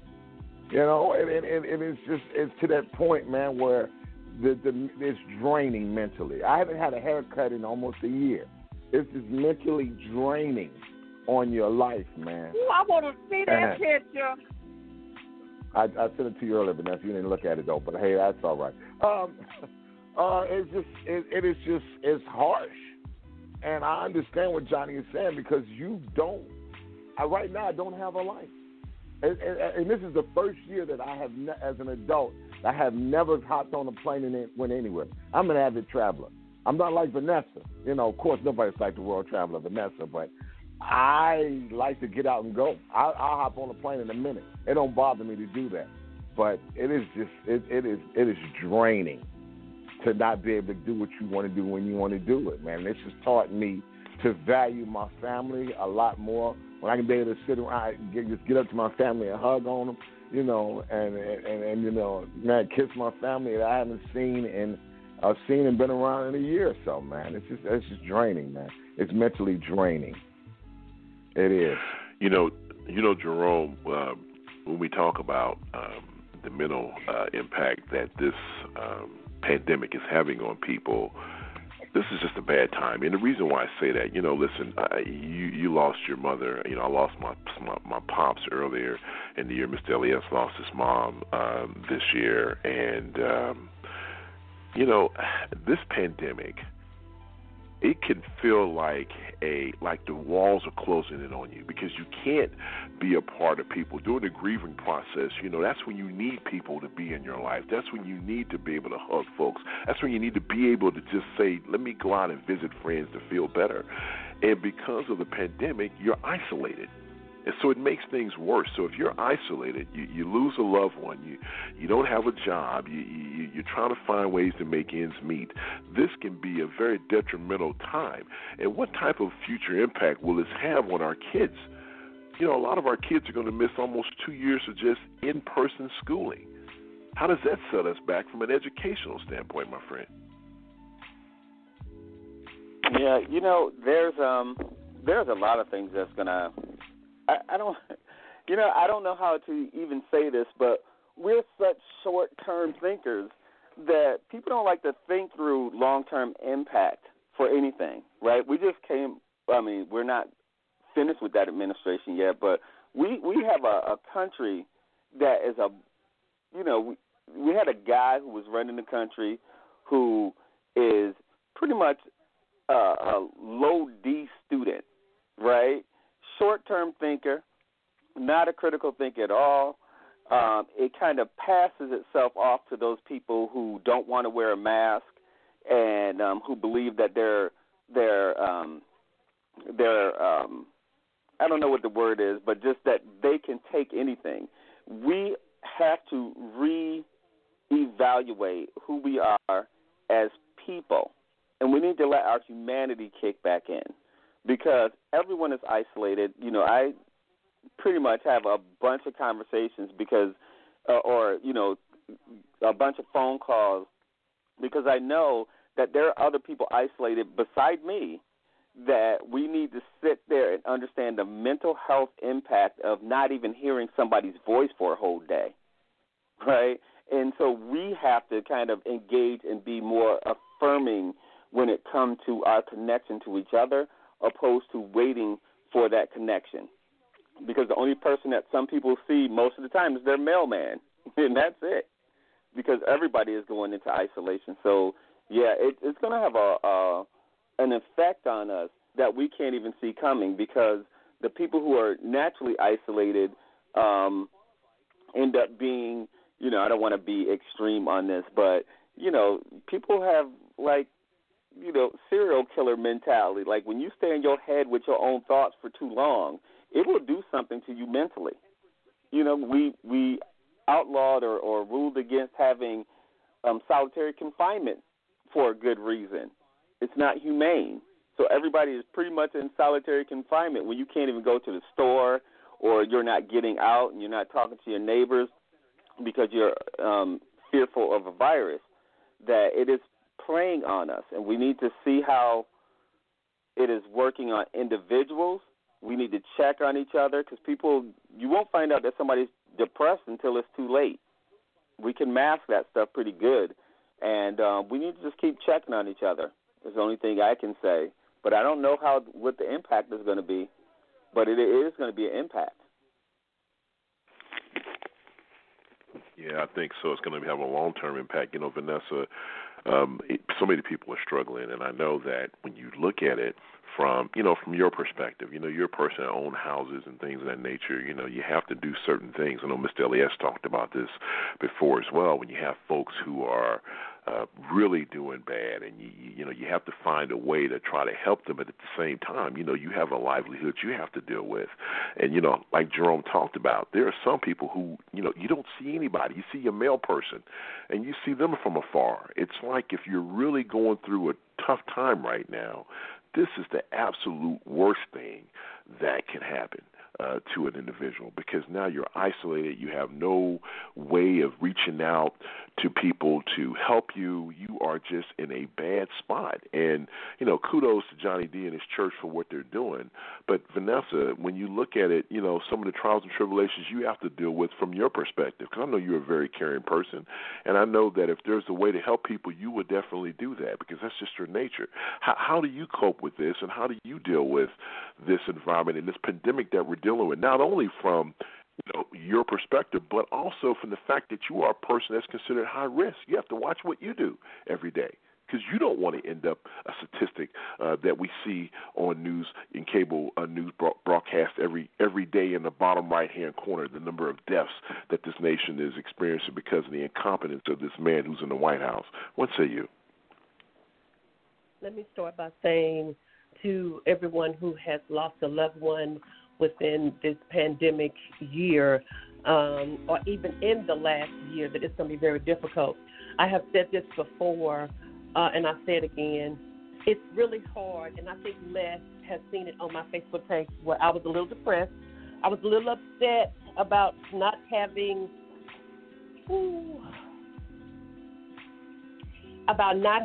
a mother, a father. Both of my brothers are deceased. It is just me and my sister, and my sister had COVID, which brought us a little bit closer because we had been a little distant. And so for me and Bobby, and y'all gonna mess up my makeup, for me and Bobby doesn't have any parents either, and his siblings were twins and they passed away. And so for us to travel, and I know people think it is crazy, but us and Bobby always go somewhere with this COVID.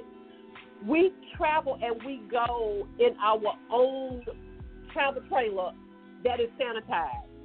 So I don't have to worry about going in there with Lysol wipes like I'm going to have to do for Christmas. It has just been easier for me this year because it has been a hard year of me missing. I felt so alone not having my mother and my brothers this year, and it's a lot of stuff going on in the family, and I am trying to stay neutral and out of it, and it's just craziness.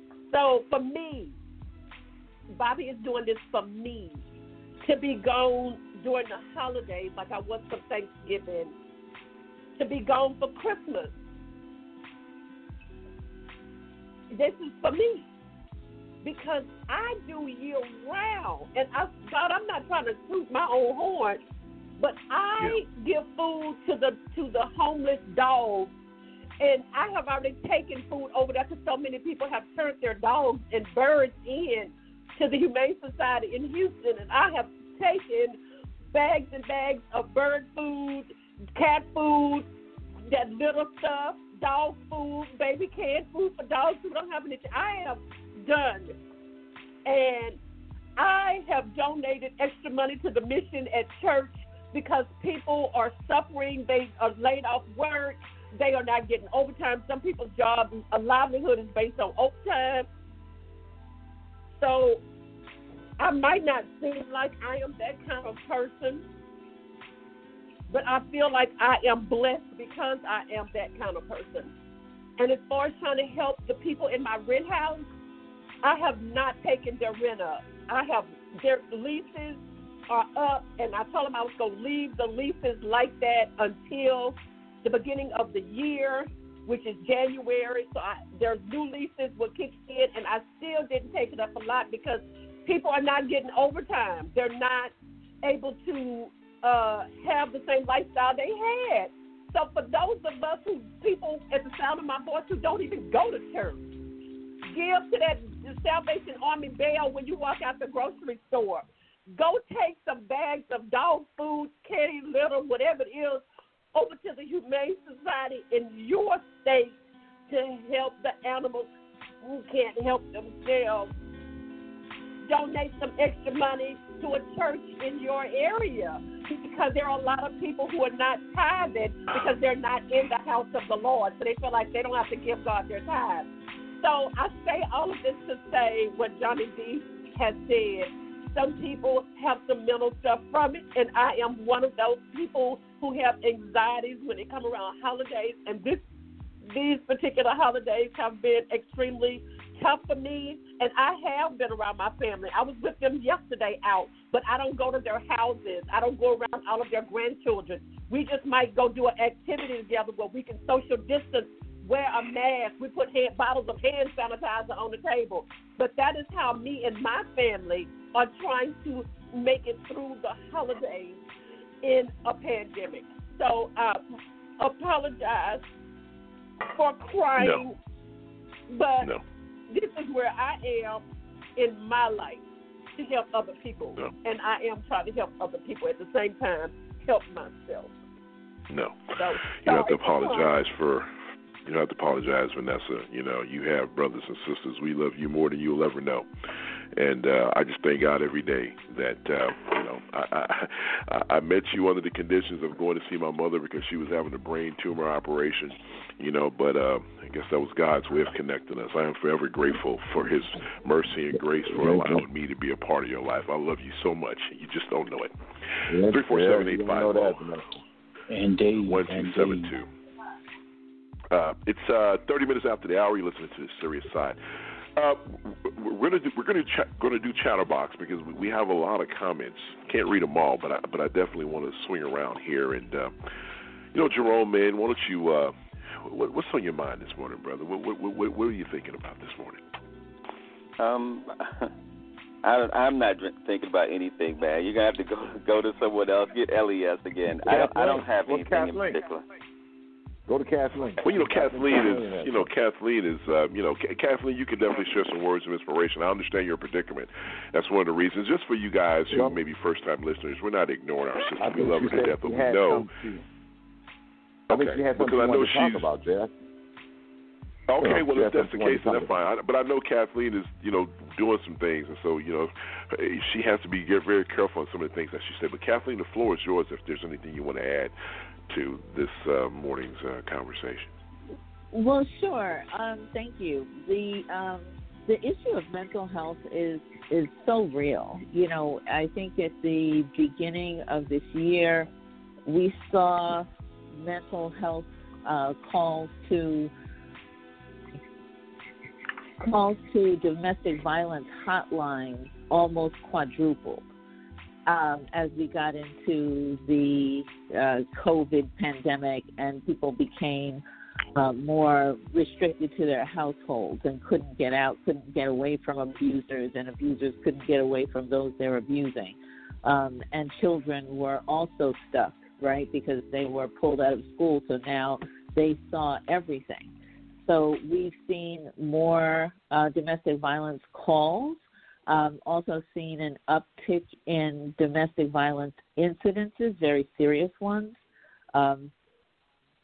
people being murdered, people being very, very badly beaten. We've also seen an increase in hate crimes, since this COVID pandemic has taken over. So it is a problem. It's a very serious problem. And people who have been on the border with regards to their mental health status have been a little bit tipped over right now as well, because the other effect that we are seeing, the other effect, of course, is that people cannot go readily or easily to a doctor's office or to a therapist's office. All of the non-elective, or elective rather, all of the elective procedures and so on and so forth were canceled for a while.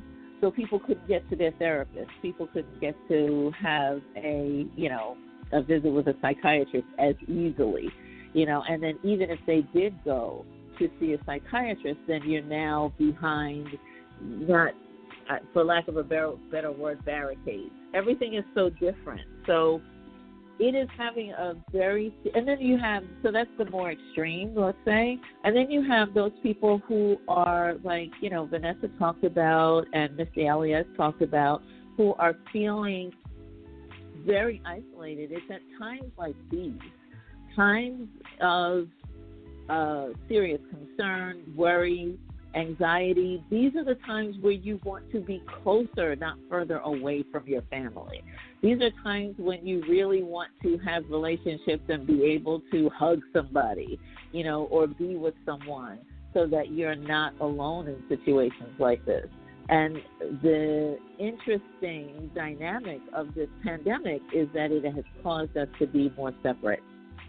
So we're relying more on internet, we're relying more on Zoom calls and WebEx and BlueJeans and all these other platforms where we can, FaceTiming and all these other Google Hangouts to try and see our family members and loved ones. And while it is fantastic that it's available, it is no substitute. We realize now there is no substitute for touch. There's no substitute for touch. There's no substitute for actually being able to be within,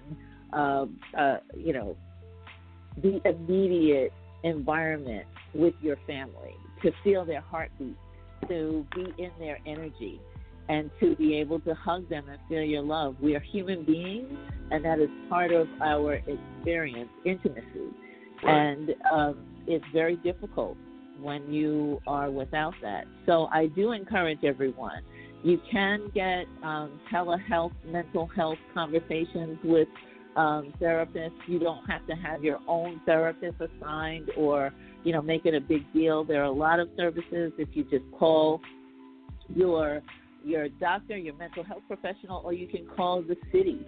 You can Google it and say, I just need somebody to talk to.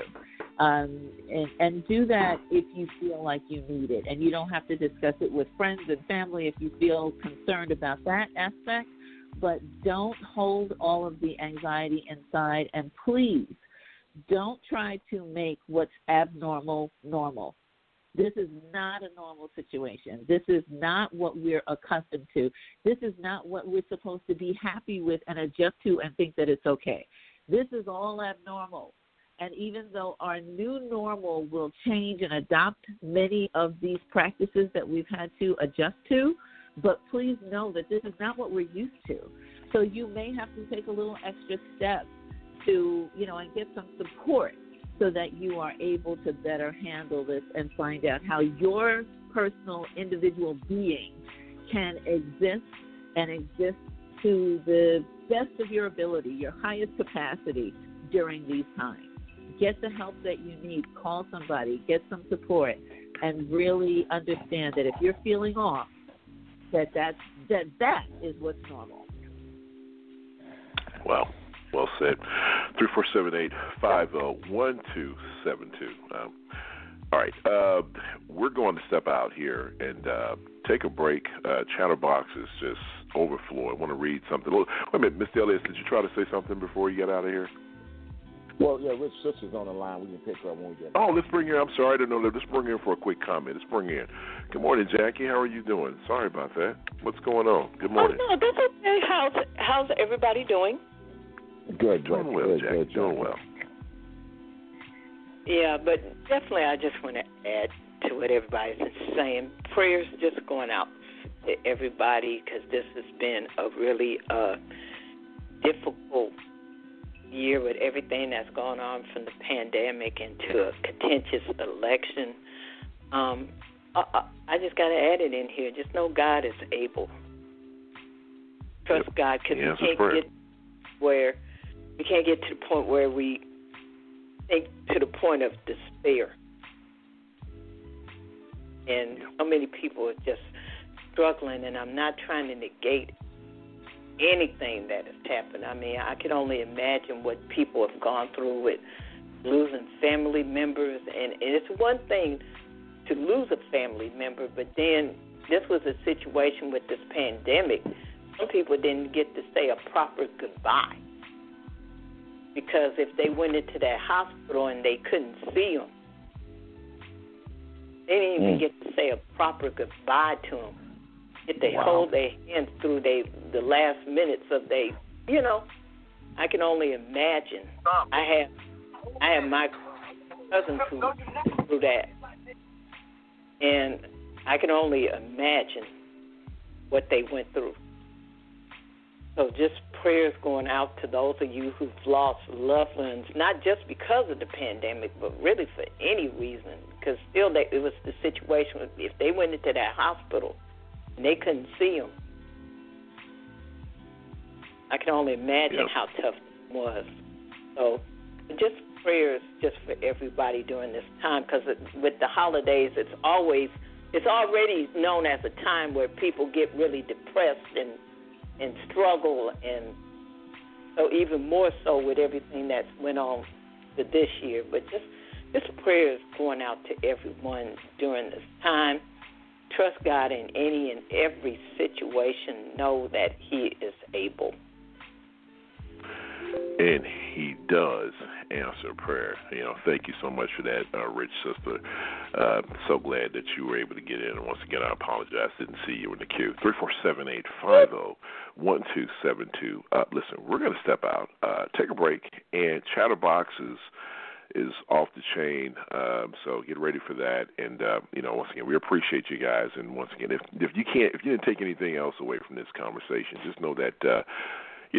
We care about you, and and that's the reason why we come every Sunday and try to share with you all the things that we deal with and try to give you as much information as we need. But it's amazing when I hear from listeners about how we let people in. We appreciate you listening, and we'll be right back after this. Don't go anywhere.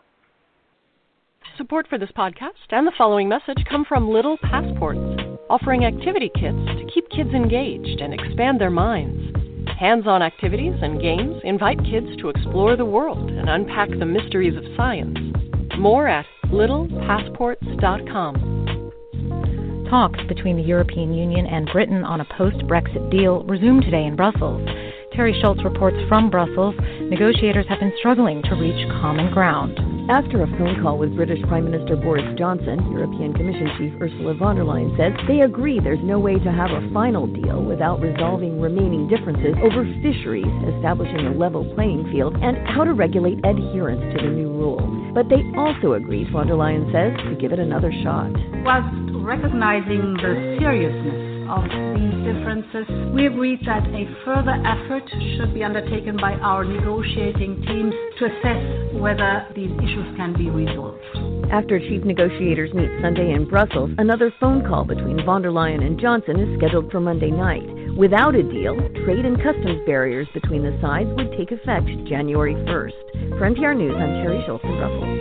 A space capsule containing rock from an asteroid has been found in good shape in a remote part of Australia. The samples were collected by a Japanese spacecraft and parachuted back to Earth, but a recovery team struggled to locate the capsule in the Australian outback. They finally found it in the sand, its parachute draped over a tree. In France, demonstrators are calling on President Emmanuel Macron to drop a controversial security law. He withdrew one aspect that would have banned publishing certain pictures of police officers, but protesters remain angered by video showing Paris police beating a black man.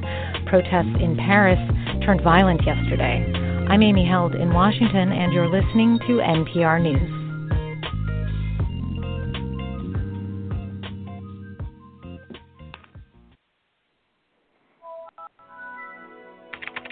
All right, welcome back in 347-850-1272. It is time for Chatterbox Final Thoughts from the world famous chat room. And Mr. Elias, man, you have anything you want to share with us that people have shared in the chat room, if you don't mind, sir? I don't have anything I want to read, Jay. Nothing. Nothing out of there. Nothing out of there. There's nonsense. Wow. So the chat room is back to.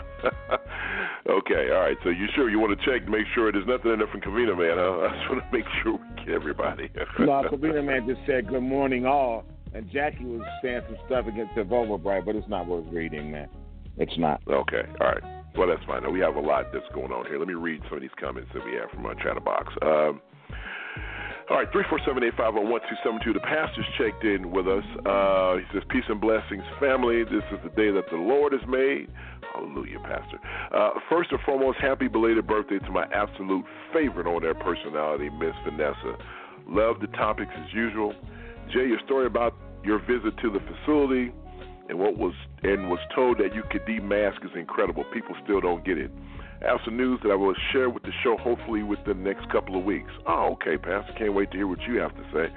Rachel from Indianapolis, she says, Johnny D, thank you for the topic.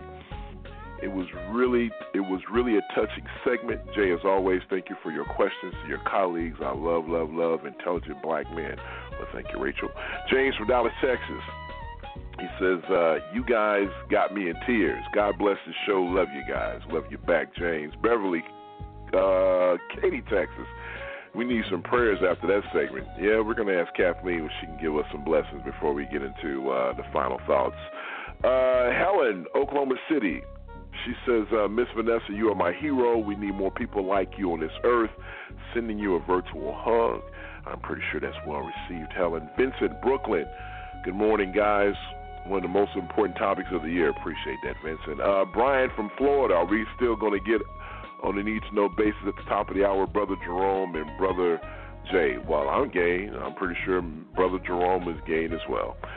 Just so much more to read. We just have a lot to read. But I'll tell you what, we're going to follow the segue of one of our listeners, and I'm going to ask, the Reverend, the pastor, to, if she don't mind, to lead us in a word of prayer, because I'm going to tell you, I agree with the listener. After all that, I think we need some spiritual healing. So, Kathleen, if you don't mind, can you lead us in a word of prayer before we continue to move forward?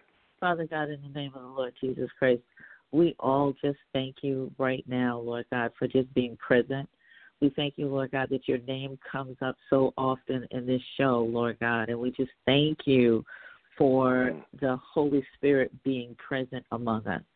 We also thank you, Lord God, just for keeping each and every one of us in our right minds, just protecting us, protecting our families, putting your wings of protection around each and every panelist, each and every listener, each and every person online, on social media, watching and interacting with the J. Riles Show. Thank you for blessing J. Ryle, Lord God, Mr. Elias, Jerome, Vanessa, Johnny B., and all those who participate in the panels, Lord God, because this is not, people may think that this is all glamour and easy. But, Lord God, we understand that this is not necessarily just glamorous, but a love of bringing information to the black community. Father, we understand that you are the God of the oppressed. You are the God of justice, of social justice. And it is in this platform, Lord God, that we use to bring not only our messages, Father, our own beliefs, our own interactions with you, with each other, with our beliefs, but also to the world, Lord God, so that there is a balance of information available to all who would listen. And Lord God, we just thank you that you would continue to speak to us and speak through us as we take this platform and take this stage to share what is truth for us, what you have given to us to understand and to see and to share, Lord God, because that message is not readily available in the wider media.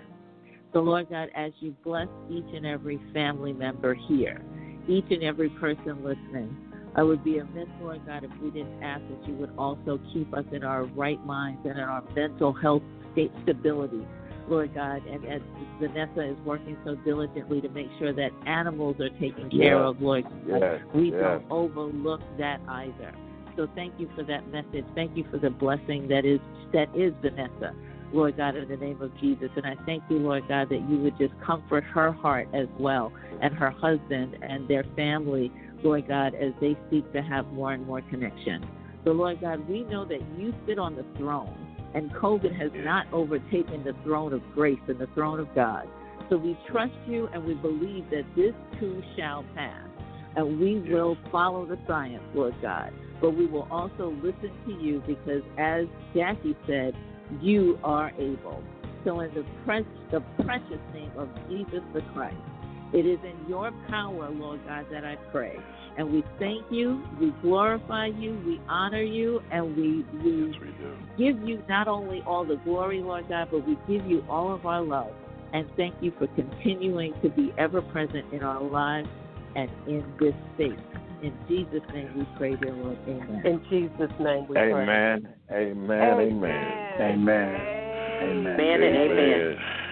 Amen. Wow, what a powerful word. And on that note, folks, it's time for our final thoughts. Vanessa, your first final thoughts. If y'all hear noise in my background, I'm trying to get to the car for church. But let me say, Ms. Kathleen, thank you so much for that. It was a much-needed prayer for me and my husband's spirit, but more so my spirit with loneliness, with missing family, just missing, my mother and my brothers. And I just want to thank you for that prayer. And I thank J&M for being who they are in my life, which is my brother that I don't have. So I hope everybody have a great week and stay prayerful and do something kind for somebody else this week. Do something that's for somebody else this week that can't do anything for you. Do y'all catch that? Somebody who can't help you, go do something for them. Y'all have a great week. Thank you so much, Vanessa, and all the people who definitely, thank all the folks who made the comments about Vanessa earlier this morning, too, because these folks really, the virtual hug, I hope you received that well, Vanessa. Thank you so much. Thank you. Miss Kathleen Williams, final thoughts. Happy birthday, Vanessa. Thank you so much, Jay, for having me. Thank you for always welcoming me here with just open arms and so much love. I feel very hopeful as we move towards the end of this year and towards the new administration that we're on the rise, as always. And so everybody stay encouraged because of what we're going through, this too shall pass. It'll be new, it'll be different, but this aspect of it, it shall pass. Love you all. Love you back. Thank you so much for those encouraging words. And thank you for the word this morning. It was just a beautiful thing. Jackie, final thoughts. Just thank you for this time. Kathleen, a wonderful prayer. Thank you. And I definitely want to say something that it was a conversation actually that me and my brother had moments ago. Some of y'all need to think about it if you ain't thought about. Take care of your loved ones. Take care of your affairs. And you know what I'm talking about. Make sure you have your certain things in place, to take care of your family in the event of the inevitable. Make sure to take care of your family. Make sure your family is covered, Don't wait, because I'm blessed to still have my parents, but, they're getting older. There's just certain things we have to eventually think about. So have those deep conversations. Be willing to have those. I know they're not fun conversations, but take care of your family. I just want to put that out there because that's something that's overlooked, Yeah, absolutely, Jackie. Thank you so much for those encouraging words. Johnny D, man, final thoughts. All right. I certainly want to thank those individuals who allow us an opportunity to come to their home. I want to thank Miss Vanessa for sharing, again, powerful testimony, and Dr. Williams, true woman of God. I'm always inspired by your words, and again, just timely and concise and to the point. And with Miss Jackie, have always been in depth in her thoughts and conversation, and certainly appreciate having an opportunity to share the venue with each one of you, and to the brothers, Mike, this time next year, when it's all said and done, we will all hopefully be able to get together and break bread. I probably will still have on a face mask, but the reality of it is that I look forward to God blessing us to where one day we may be able to do a live broadcast, Jake, and that would be the ultimate for me. So, again, I appreciate the opportunity that you have presented in the 34 years of friendship, my brother. Amen. God bless you. I appreciate you as well. Mr. Jerome, Mr. Freeman, final thoughts. Well, I know I must have missed the first part of the show because I did not know it was Vanessa's birthday. So happy birthday or belated birthday. I don't know when your birthday is, but happy birthday, Vanessa. I usually opt out of a lot of conversations just generally on the show. And but all of us have experienced loss. And so I just want to, I don't really have a thought about it. I just want to say that we all have to express a little bit more empathy and a little bit more, and be a little bit more conscious about what's going on in the world as far as our humanity is concerned. I know a lot of times when we start doing news or start watching stuff on TV, they are so disconnected from each other's humanity. So I think that we, there are times that we definitely show it on the show and with each other. And I just want to encourage people outside of listening to us do it, that they do that to one another. So I want to say that. I want to say hi to Mariana Music. I know she's been here a long time. Listener, Momo B, everybody who has been around and who has checked in, just kind of thinking about everybody connected to the show and outside of that. So I just wanted to say that, and everybody have a good week and be safe and keep wearing your mask. I don't care what anybody else says. As long as people aren't breathing on you and you're not breathing on them, the virus spread will slow down and stop. And remember, the numbers are if 70% of people would have just worn a mask, it would have been done by now. Just in a mask, forget the vaccine.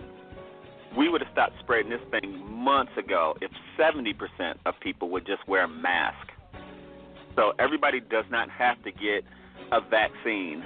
We just have to have enough people to have a vaccine so that it's not spreading, and it will eventually whittle down to nothing. So everybody have a good weekend, and be hopeful. This is not so much of a downtime as much as it's a reflection time for all of us. So be hopeful. We're in the holidays. It's already depressive. So everybody have a good week. Thank you, Jerome. Mr. Elias, man, final thoughts.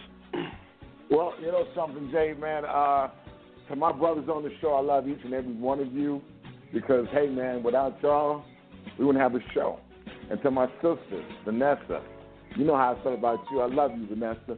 In my most troubling time, Vanessa has always found a way to brighten up my day. So thank you, Vanessa, for that. Kathleen, the spiritual side that you bring to me, what can I say, my soror sister? You are, you bring out you actually make me want to go back to church, Kathleen. And that says a lot. And Rich, sister, my darling, you have always been there. I thank you for you being there. And Momo B, you know how I feel about you, baby. But, and Marianne Music, even though we've never met, thank you for your kind words all the time, too. But, folks, I'm not going to get off my soapbox. Georgia, January, get out and vote. If you don't get out and vote, you don't have a voice. And if you don't get out and vote, everything that we fought for with Biden goes out the window because Mitch McConnell's an obstructionist.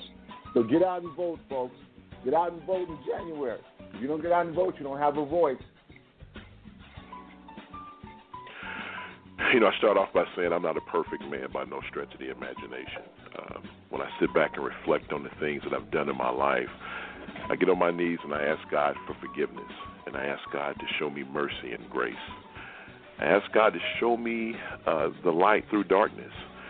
Like most people, I'm dealing with things that are probably unimaginable to most.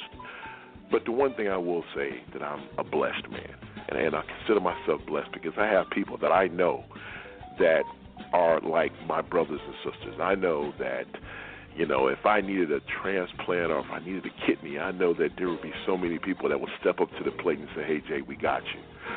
Met so many listeners throughout the course of the years of doing this show, people saying how much we mean to them and how much our words soothe them through trying and difficult times.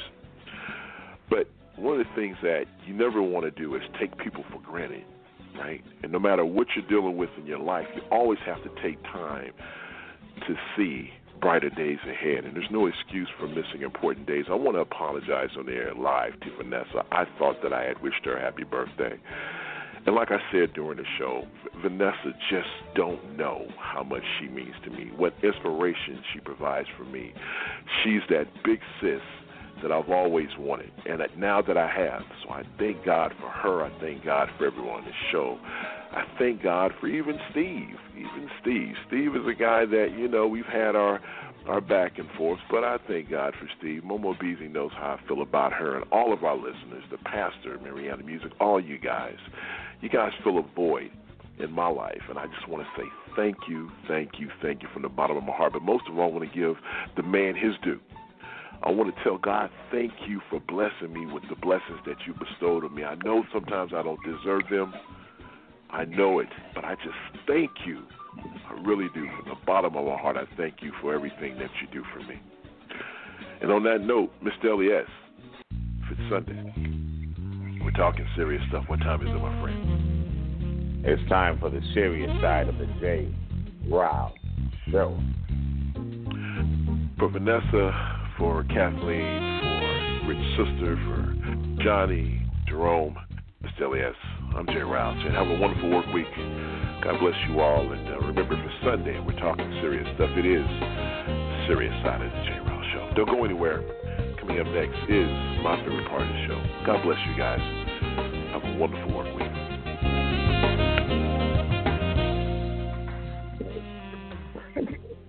Yeah.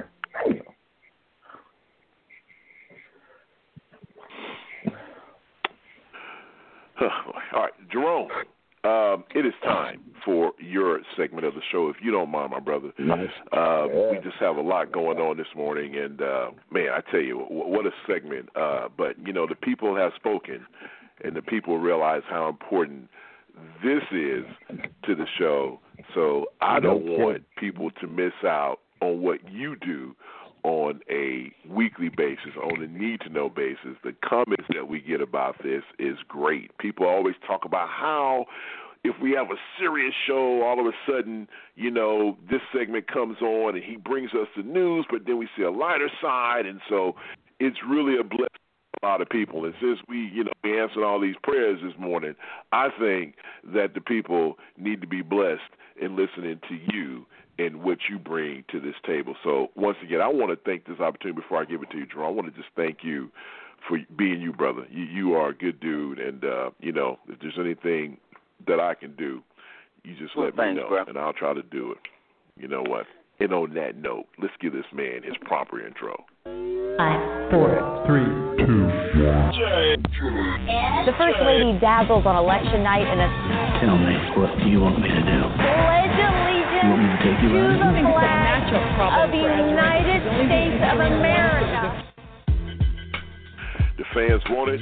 The fans who got it on a need-to-know basis with the very, very, very distinguished Mr. Jerome Esprit. Jerome, man, the floor is yours, man. How are you doing today? I don't even know how to take that intro. Should we just do serious news, or should we laugh through the news? I don't know, Jerome. Well, people say that they love it. It just provides balance. So you do you, sir. Do you. No. Well, at least is true in serious news. Even if it's funny, it still is news. So, again, if it's your first time here, we try to give news that I know out of our news service, we always want to give news that you may have missed. And my girl Lucy Sanchez Abreu, one of our producers, used to always say, it's always news you can use, right? And so it's things that we need to know, getting away from mainstream media news, because they pretty much give you the same 8 stories between all of the networks. So we try to compact some stories that you may have missed, okay? They're still news. We're not making this stuff up. Now, first of all, I want to say that I don't know if you guys saw this, but the world's largest telescope in Puerto Rico, it's 9 tons. It collapsed. Yeah, and, I saw that. What? It collapsed. Fell down. Observatory. It's the largest telescope. It fell into disrepair after, I think it was I want to say a hurricane came through, and some of the wires, the support wires, broke. And since it's 900 tons, they were worried about repairing it, so they ordered new cables. And I think it was in August or something, they just kind of said, we can't risk putting a cable on there and that thing snaps, and it's going to take anybody with them. So the director, who is the Florida Space Institute at the University of Central Florida, they kind of oversee it, but they do it for the National Science Foundation.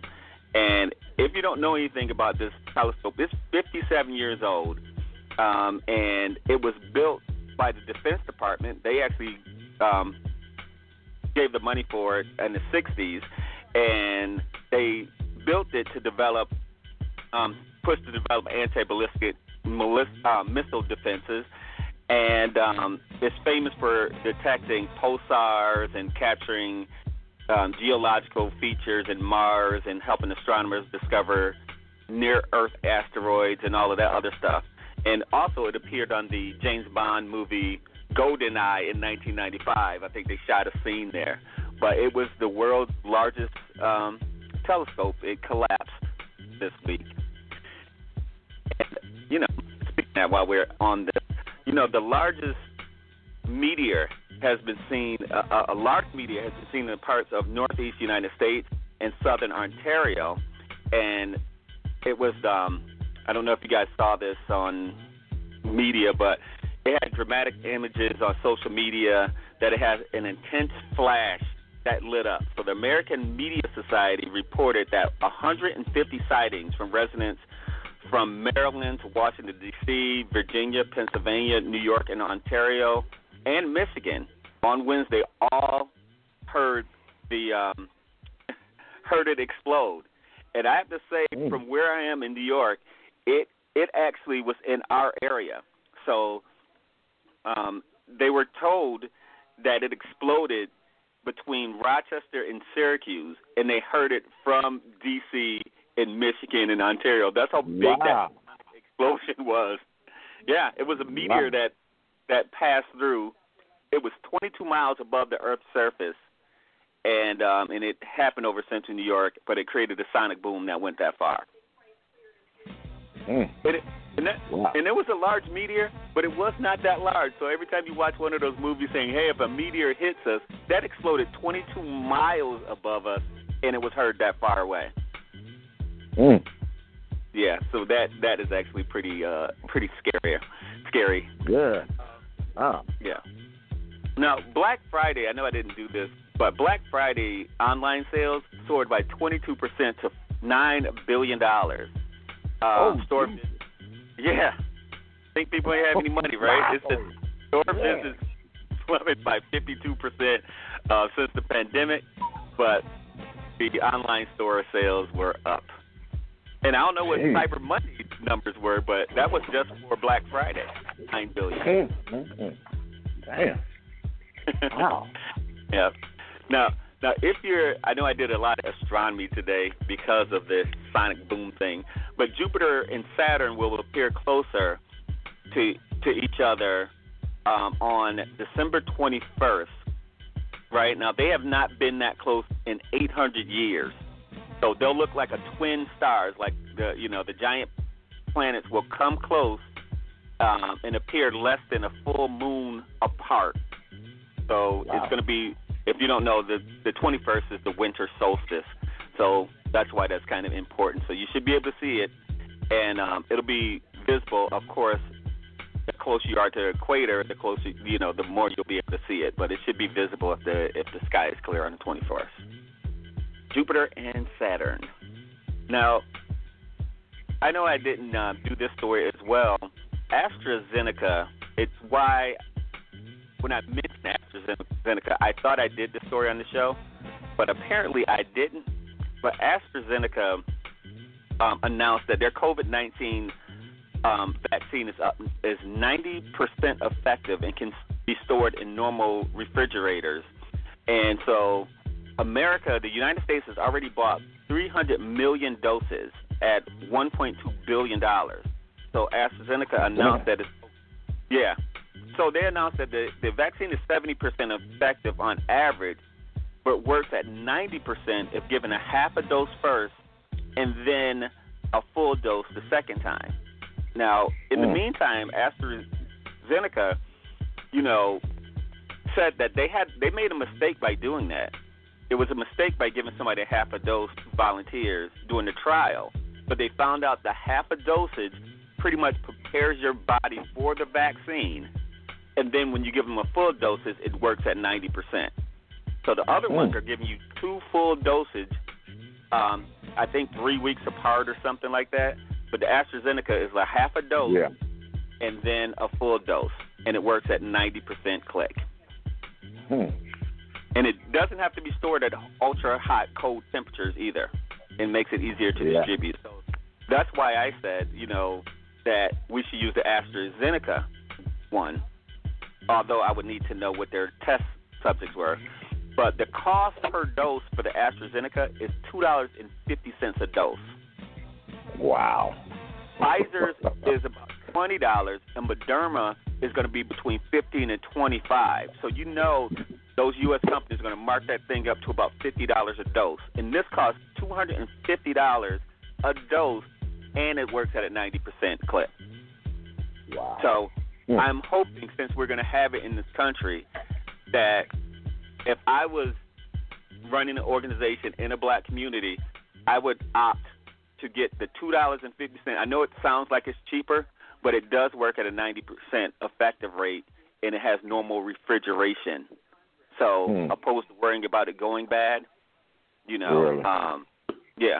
So, but in the AstraZeneca, by the way, there were no hospitalizations or severe cases of COVID-19 were reported in those who received the vaccine either, unlike its rivals.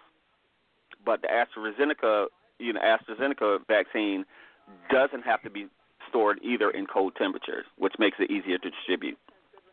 So in developing countries, they're probably going to use the AstraZeneca because it's cheaper and it works better. There was no hospitalizations or severe cases with the AstraZeneca. The Oxford, it's the Oxford. Reports I was reading. The other one is that you get fatigued and you're sore. That's what I was reading with the other one. Yeah. I read the side effects, and it's like regular flu stuff, right? You get a sore arm. Some people are getting fatigue and headaches, but they said that they go away quickly, is what they said. But again, the AstraZeneca, they're not reporting such harsh side effects either. And the side effects aren't harsh. Nobody's dying from the side effects. But just to know that there is a difference. But again, since that was developed in England,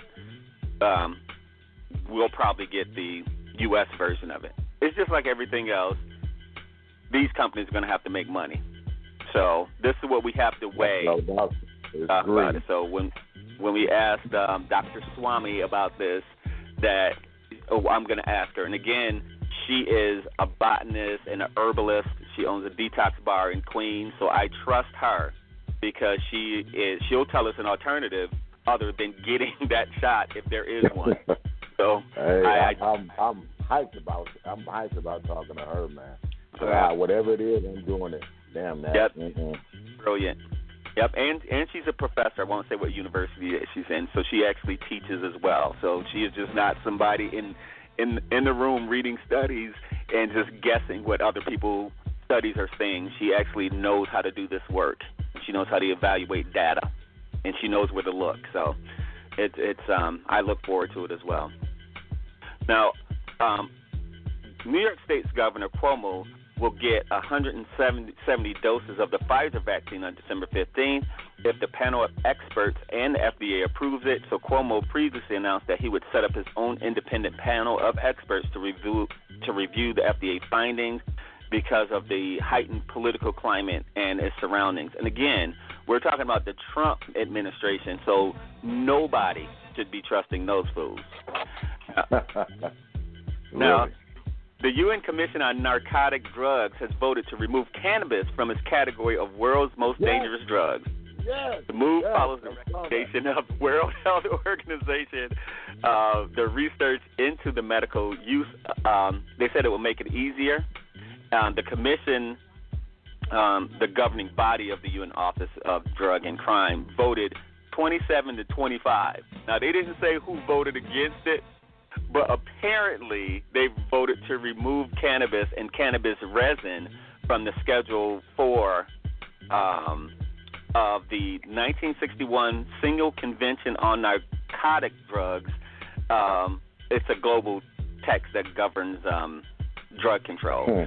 There was one abstention, but again, they didn't tell us who didn't want to vote for this. But UN members... we could almost guess who it was. They decriminalized it, didn't they? I was like, yes. Okay, now you need to just come on, find out how you're going to tax it so I can start smoking before I retire. That's all I'm asking. That's all I'm asking. Now, Canada and Uruguay have legalized the sale and use of cannabis for recreational purpose, but many countries have decriminalized cannabis possession. So, I don't know, read in between that what you want. But go to Canada if you want to. If you want to feel free. Now, Now, one of the things I did not talk about, which I should have brought up as a topic today, I just didn't think we had time. That President Obama said that black men voted for Donald Trump because he's a stereotypical macho figure and warns Democrats that they can't assume that they always have the black vote. So Obama said in an interview that was released Thursday that black men could be prompted to vote for Donald Trump because he's a stereotypical macho figure. Right now, I want to run both of these together because I'm gonna speak about this. AOC and that is Ocasio-Cortez and Ilhan Omar and Ayanna Pressley all slammed President Obama for saying defunding the police is a snappy slogan that alienates voters and insists that it is alienate voters by insisting that it's mandated. So he's come under fire by progressive Democrats after criticizing the defunding police campaign and referring to the phrase as a snappy slogan. Now, Sunny Holston, who's on The View, she also said the same thing. President Obama is wrong, right, for both of these statements. And so if he wants to be neutral, I would say be the president of everybody, but you are not the president of black people. So if you want to write me, I will send your comments to Jay. I'm not going to even throw them in the trash. And I'm only not talking to just the regular listeners. But anybody who wants to talk about this need to understand, just like Georgia Senate race, all the Democrats in Iowa, the Joe Mancins of the world, they need to stay out of this. Yeah. Black people know what the heck is going on, and you need different strategies. But Democrats fight so much by thinking that since white folks can't take you saying defunding the police, then we can't say it. And what I need to say about that, right, and what I need to say about that is this. Defunding the police, the definition of defunding does not mean zeroing out the police. It means stop putting our money in there. So instead of getting people to understand the definition, we need to change our words like white folks can't understand and don't have good, verbal skills. Right? We cannot be playing to that. Right? We treat them like toddlers. Every time white folks go, Colin Kaepernick's taking the knee means defunding the military. It's like you just made that up. Right? You cannot keep letting white folks define what your actions are. Right? We keep saying, well, maybe he shouldn't have took a knee. Maybe he shouldn't have took a knee because now it's against the military. You know who said it's against the military? White people. Yeah. That's what if they can't use their own language to figure out what truth is, then we can't help them. So President Obama needs to not comment on black people's stuff because he's too neutral. Who believes that Donald Trump is some macho figure that black men want to be like? Are you crazy? Man, not me. I know that for a fact. That is just dumb, right? So you're playing to the worst amongst us. Black people have a tendency of doing that, where white folks never play the trailer park white folks. I don't go to Miss McConnell and say to Miss McConnell, look, y'all got a lot of inbreeding and a lot of bestiality going, so maybe you need to stop that and you can think a little different. Do I do that? That's just an example. I'm just saying, because he's in Kentucky, so I ain't throw stereotypes at him about inbreeding and bestiality. We need to stop doing that kind of stuff and doing stereotypical things black to black people. And President Obama needs to not do that. So if anybody who is listening to this show has any access to President Obama, tell him to be quiet. Work that out. Or tell him to call me. Right? Because I will tell him that as well. And I am talking about in my professional capacity, I will tell him because it's not smart. All right, so aren't you glad I didn't do that on the show, Jay? No comment. No comment. My comments myself. I was gonna use it for my own show because I'm gonna be a lot worse in that. That was the light version of what I had to say about that. Anyway, I used facts and numbers for it. All right. Wanted to jump in real quick we cannot overlook the the black evangelicals and black preachers and so forth, who really are hardcore about anti-abortion, anti any alternative lifestyle, and what was it? It was they're against people who are pro-choice. They are against alternative lifestyles and everything else that are hardcore Republican ideals, and they will overlook everything else. Everything else. And just go on those choices alone. And we have, you know, I don't know how many black preachers and evangelicals and so forth that we have in this country, but I dare say it's probably a lot. And a good majority of the black church is headed by black males, you know, and that and you talk to them, and this was my personal experience when I was living in Ohio, I don't know, in the 90s, I want to say, in Ohio, and I was a member of a church, and I talked to a lot of the folks that when, I think it was Bush and somebody, I can't remember who the Democrat was at that time, but they all voted for Bush. And I was like, what are you talking about? Are you guys Republicans or what? I was like, yeah, they were Republicans and we're voting. We don't care about the black conversation.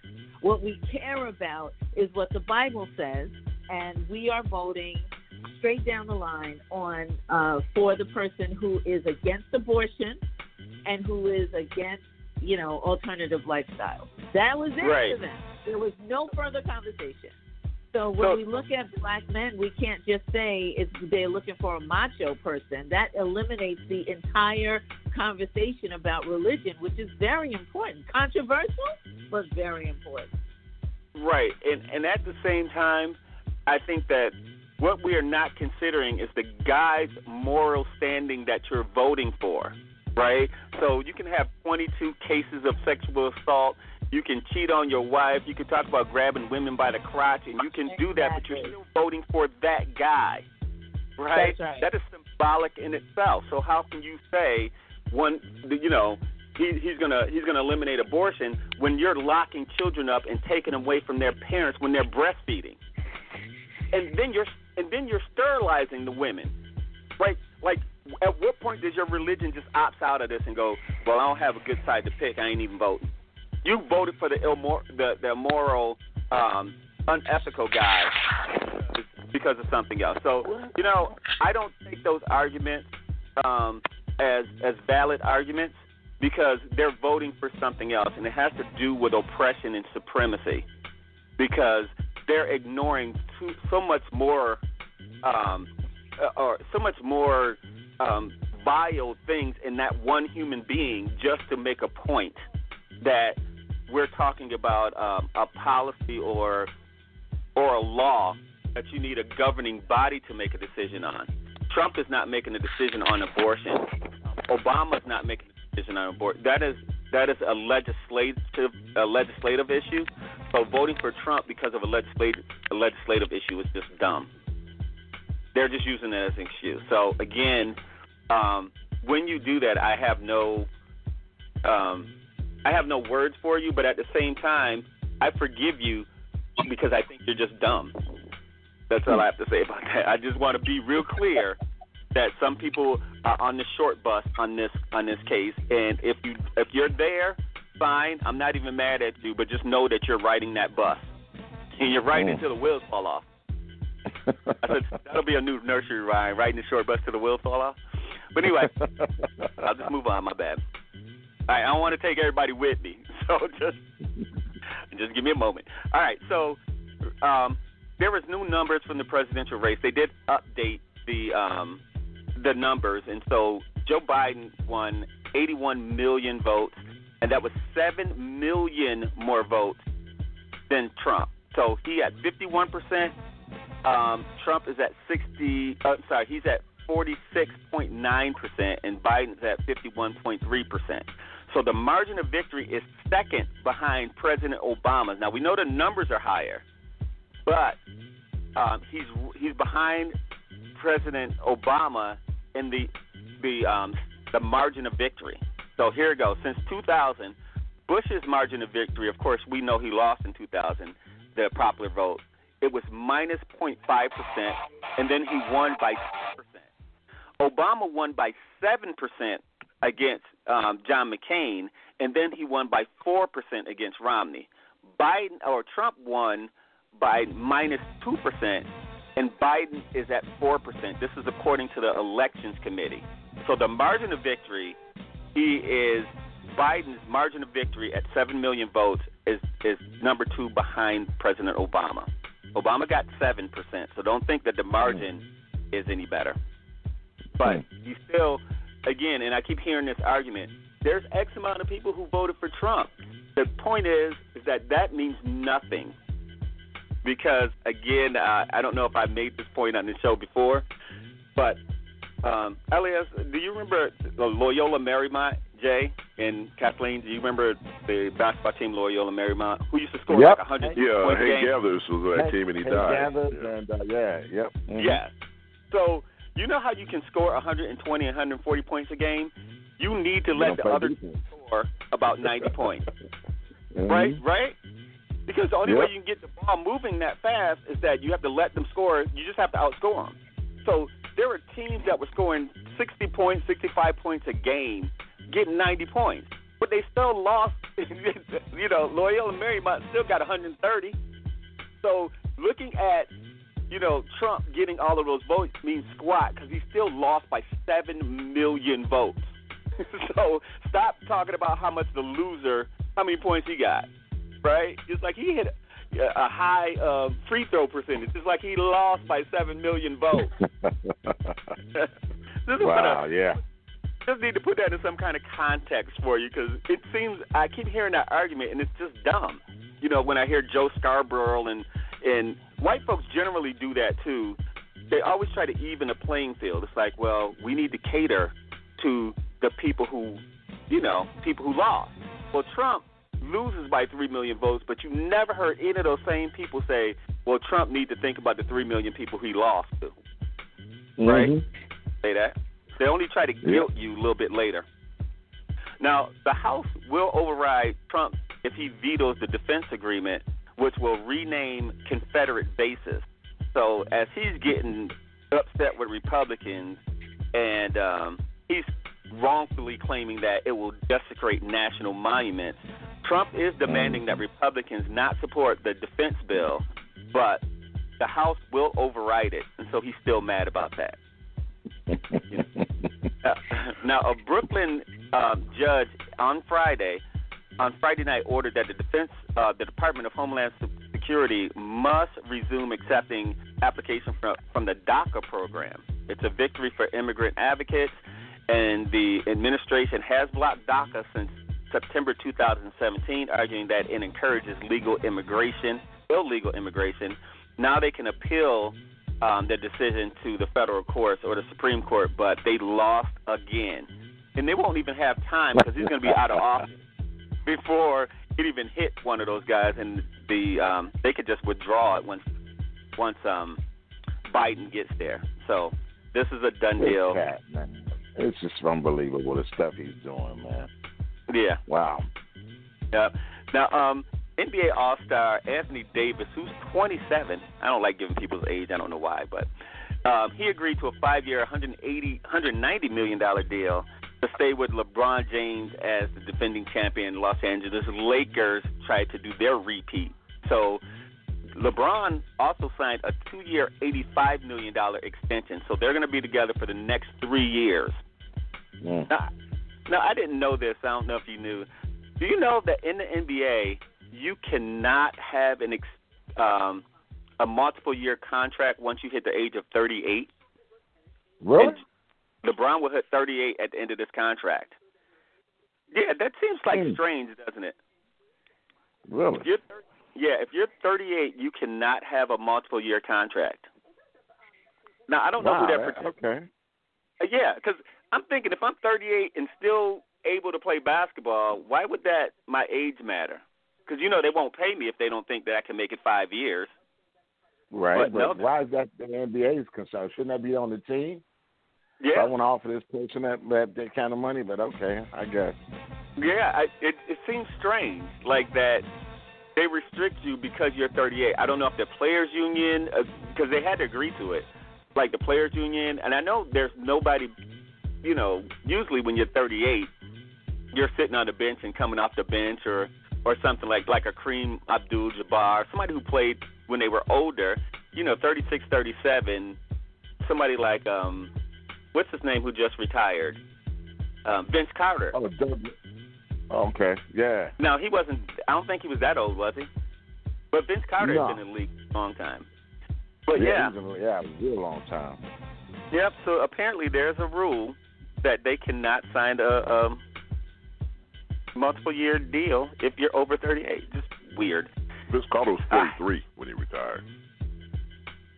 Was it? I didn't know he retired, but he's 43. He's 43 now, so I didn't know he retired. Yeah, he retired. So maybe they had to renew his deal every year because they can't do multiple-year deals after 38. I don't know if it's to let you out of your contract, but what can you do if you can't play no more? I don't know. I don't know who that protects. I was just wondering. I wanted to bounce it off of y'all to see if it was something I was missing, but it just seems strange. Now, rich New Yorkers were hiring people at $80 an hour to wait in line for them for a COVID test. Can you believe that? There's a website called TaskRabbit that offers freelance jobs, in a gig economy, and they were paying people up to $80 an hour to stand in line for COVID, and then when they got close enough, they will call the rich person and they'll come get in line for their COVID test. Wow. Man, they still want VIP. They want VIP COVID. That's all that is. Wow. Now, General Motors said it will no longer support the Trump administration in legal efforts to end California's right to set its own clean air standards. So the environmental group, in a letter to environmental groups, that GM, this is what GM sent out, GM will pull out of a lawsuit that urges automakers to do so. And the CEO said that the company agrees with President-elect Joe Biden's plan to expand the electric car vehicle use. And last week, GM said it's testing a new battery chemistry that will bring electric vehicle costs down to those of gas-powered vehicles within 5 years. So people are corporate already running away from that fool already. Wow. Now, I don't know if you remember last Monday night's game was covered by an all-black officiating crew. It was the first time ever. This is 55 years after I saw that. Yeah, their head linesman became the first African American who was a referee in professional sports, and so they had a black officiating crew during the Tampa Bay Los Angeles Rams game a couple Monday nights ago. Mm-hmm. Now, I don't know if you heard this story. What'd you say? Did you see that? I saw that one. Yeah, I saw that one. Yeah. Okay. Mm-hmm.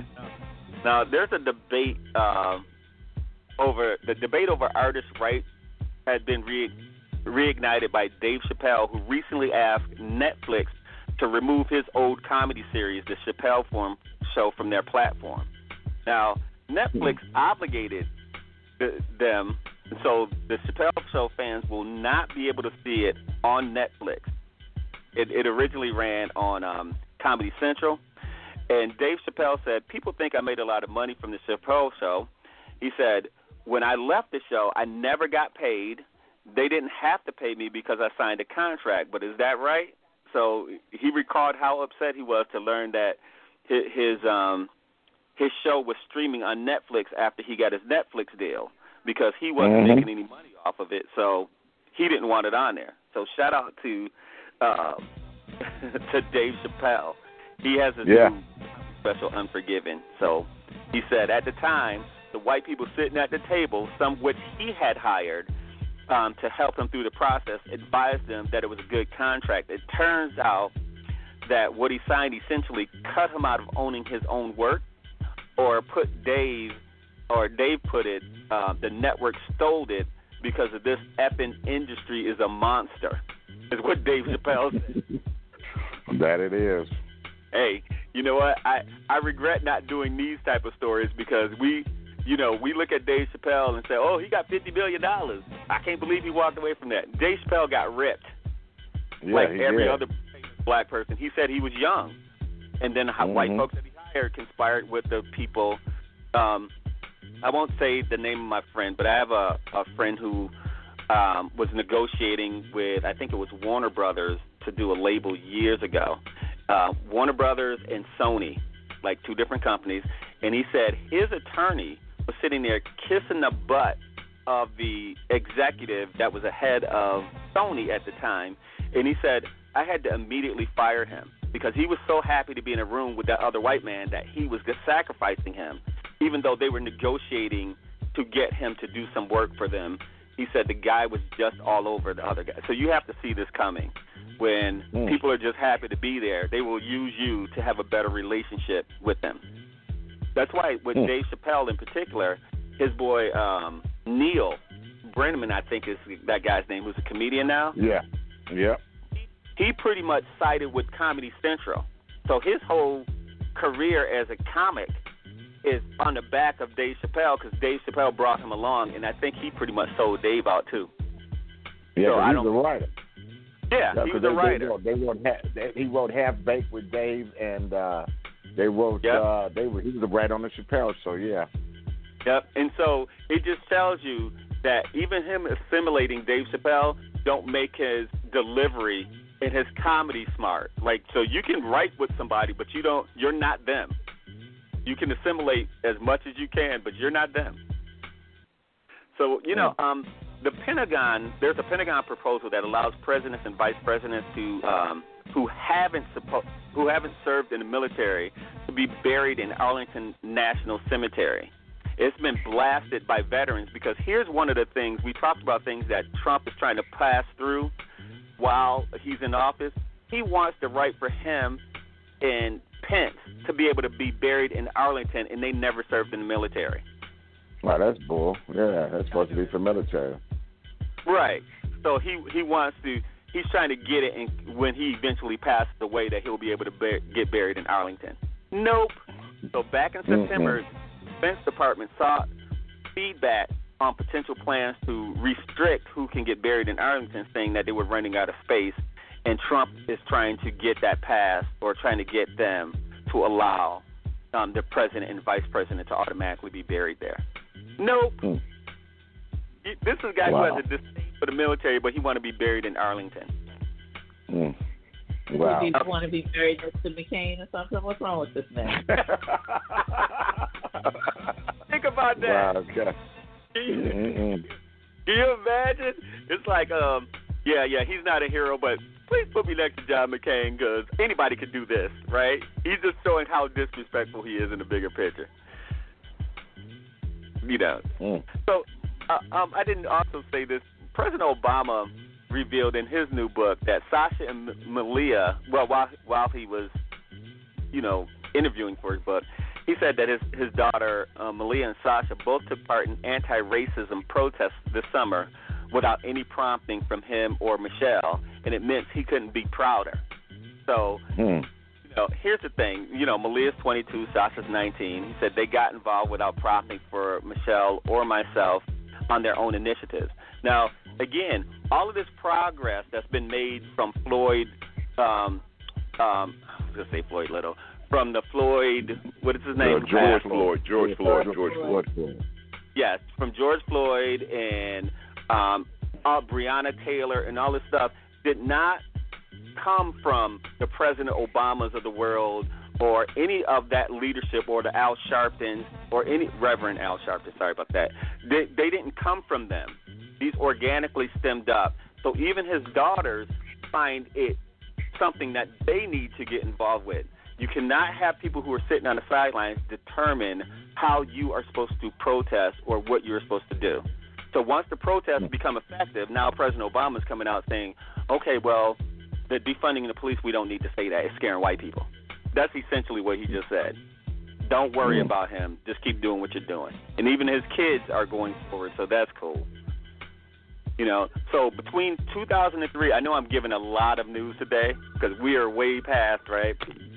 That between 2003 in 2018, a 16-year period, 140 children have died from police intervention, according to a new study.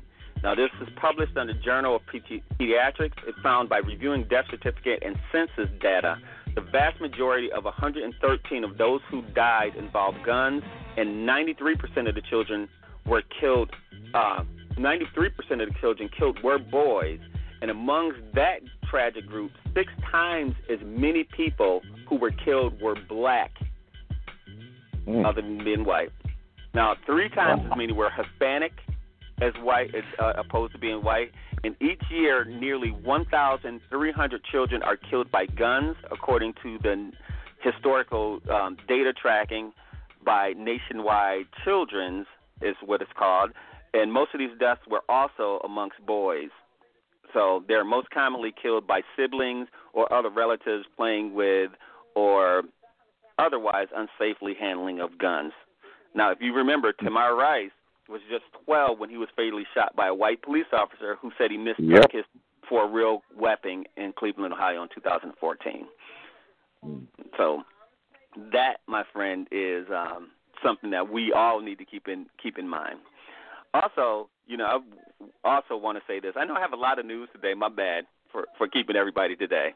But I just wanted to get these in. Now, a Tennessee man who's 94 served as an SS guard for the Nazi concentration camp and lived undetected in the U.S. for more than 16 years will be deported to Germany after losing his immigration appeal. So this Frederick Karl Berger will be deported to Germany.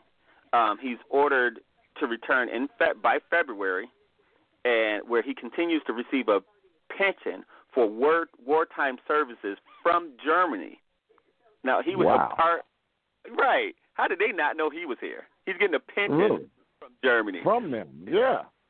Right? So they said that he was a part of the machinery, the SS, that oppressed and kept concentration camp prisoners in atrocious conditions and confinement. He said to have been he admitted to guarding prisoners to prevent them from escaping. He's now 94. He came to the U.S. in 1957 with his wife and daughter, and they live in Oak Ridge, Tennessee. So after 75 years, he said, "This is ridiculous that you're forcing me out of my home." Okay. Again, it's interesting to me that black people can get shot on the streets of this country. We have a new presidential election, and we need to move on. And this fool, it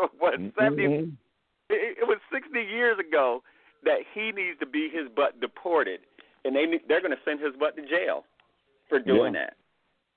We're the only country that like to act like we need to forget. Well, once Trump leaves office, we need to move on. We need to move on after we joe him in jail.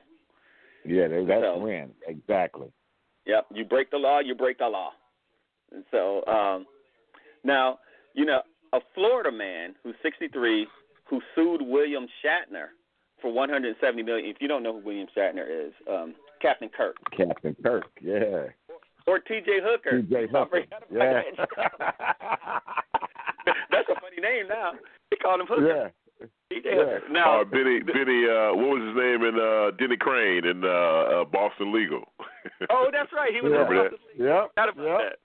So William Shatner, this 63-year-old man, sued William Shatner for $100. White Chick.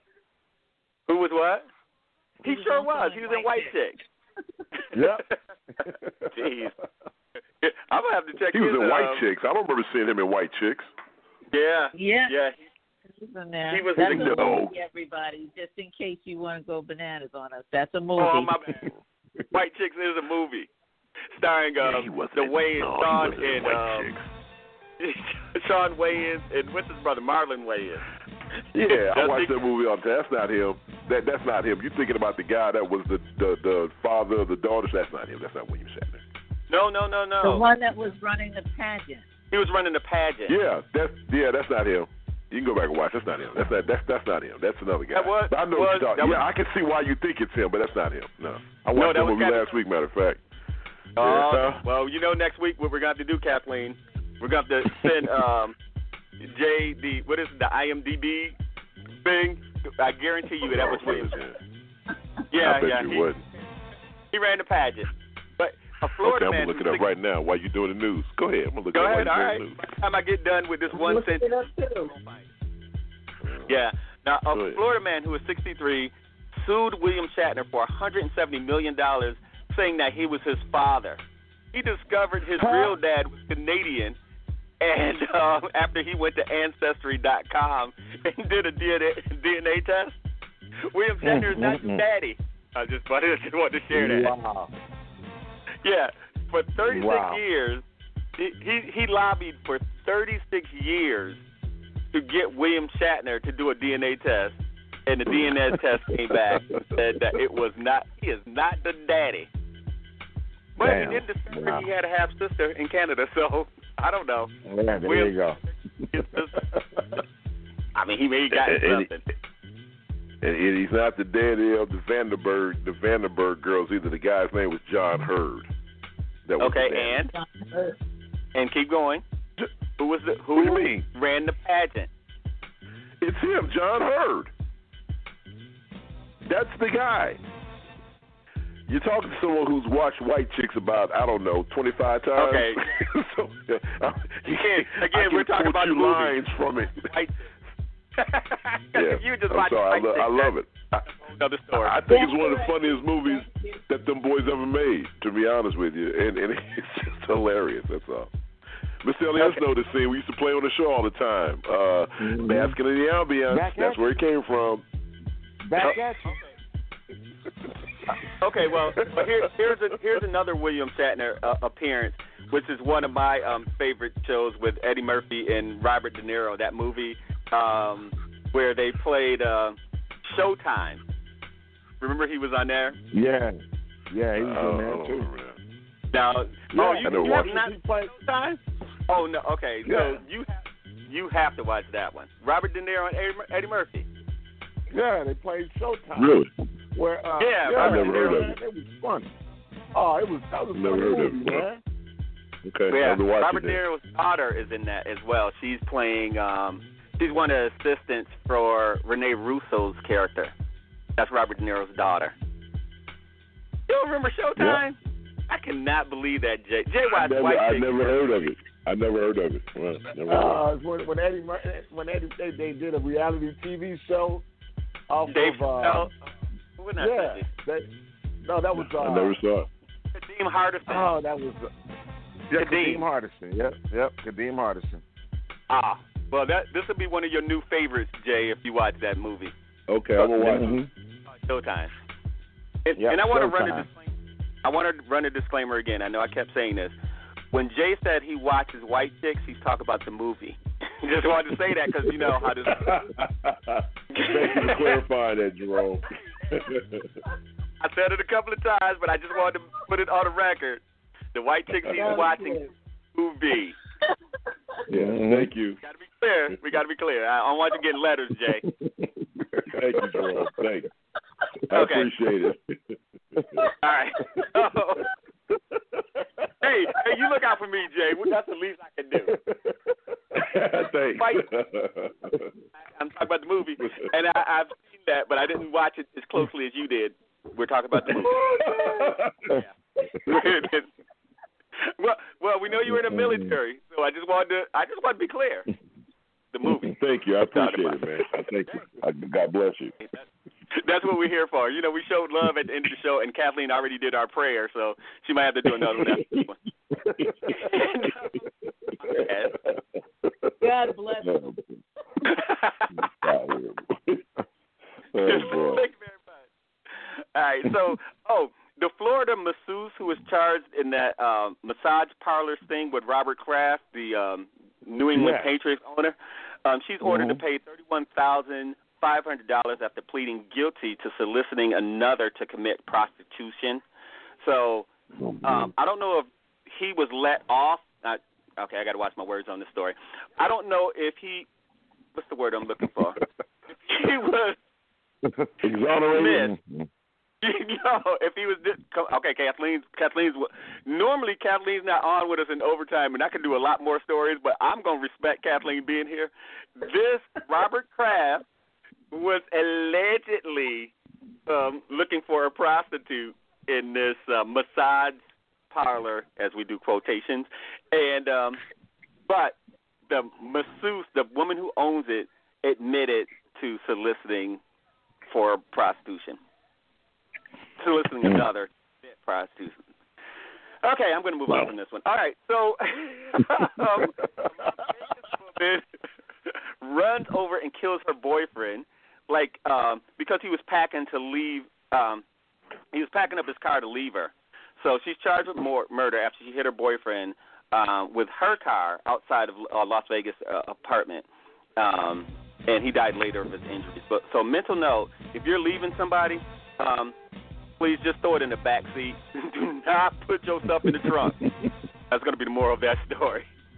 All right. So I know. See, that's what you asked me when you asked for me to do a story, right? Now, it's true. Okay, I'm saying. All right, so I cannot do. Okay, I have one more story, Jay. So I'll end on this because I won't have anything good to end on if I keep going. It would just not be nice. All right, and Kathleen, say a prayer for us off air. We're gonna need a little extra. I can see this one coming a mile away. Yeah. Luckily, white chicks don't have a theme song. But anyway, we're gonna try to cue that up. And Jay, just so you remember, it's called Show. It does. Making my way downtown, moving fast, and I'm homebound. Making my way downtown. Yeah. And I want you. And I need. Go ahead, Jerome. Sorry, you paid me your time, brother. We have a hard stop in 3 minutes. Go ahead, Jerome. You know what, Jay? Don't ever sing that song again. Let me tell you why. I never look at who's the actor that was chasing the two. Was chasing Sean Wayans' character? Cruz. Terry Crews. Terry Crews, yeah. I can never look at Terry Crews the same way after watching him sing that song. I'm like, he looked way too happy in singing that song. So, yeah, it's not the comment that he made outside that disturbs me. It is him singing that song that does. So, all right. Yeah. So, here's my last story. Okay. So a kangaroo attacked a female jogger waiting outside, and the kangaroo was waiting outside her house like something from a horror movie after the woman said the kangaroo, while she was jogging, smelled her Sarah Jessica Parker perfume and drove it wild. So it scratched her, it kicked her, and then when she ran in the house, the kangaroo was waiting outside. Now, I got a billion jokes, but since we're coming at the top of the hour, I'm not going to do the white chicks theme to this particular story with the Sarah Jessica Parker perfume. I'm going to let that play in your head. Oh, there it is. Oh, boy. And it has gone off the rails. There it is. All right. Thank you, Jerome. We're going. God. Jay, I can't sleep. That is not me. It's your partner in crime doing that. Jesus. And I need you. All right, sorry. All right, well, folks, that's a wrap for this week. Thank you, Jerome, for capping him off the line. You had me do a full news show of our news show, but thanks, Jay, for the white chick reference. I'm not the one that's playing it. Kathleen went berserko playing that thing. And I need you. Back at you, Mr. Elias. I don't even know how to get out of this now. So we will. I don't either. Still doing it. I don't know. All right, so we will see you guys next week, and God bless you all. And to all, a good night. You want to leave us with Curtis Blow? How about that? Curtis Blow? Yeah, you can put that on. Christmas rap. Yeah, Christmas rap. There you go. Yeah, do some Christmas rap. We'll do Christmas rap next week since Kathleen's still letting us out with the white girl's theme. Go ahead on Kathleen. All right, guys. Kathleen suggested that we play Giving People What They Want and we go in overtime when Jerome comes on. Giving people what they want. I like that. Got to give the people. All right, I like that too. Yeah. Give the people what they want. All right. All right. Well, look, we're gone. That's it. They shut everything off. God bless you guys. Have a wonderful week. We'll see you back here Sunday. All right. All right.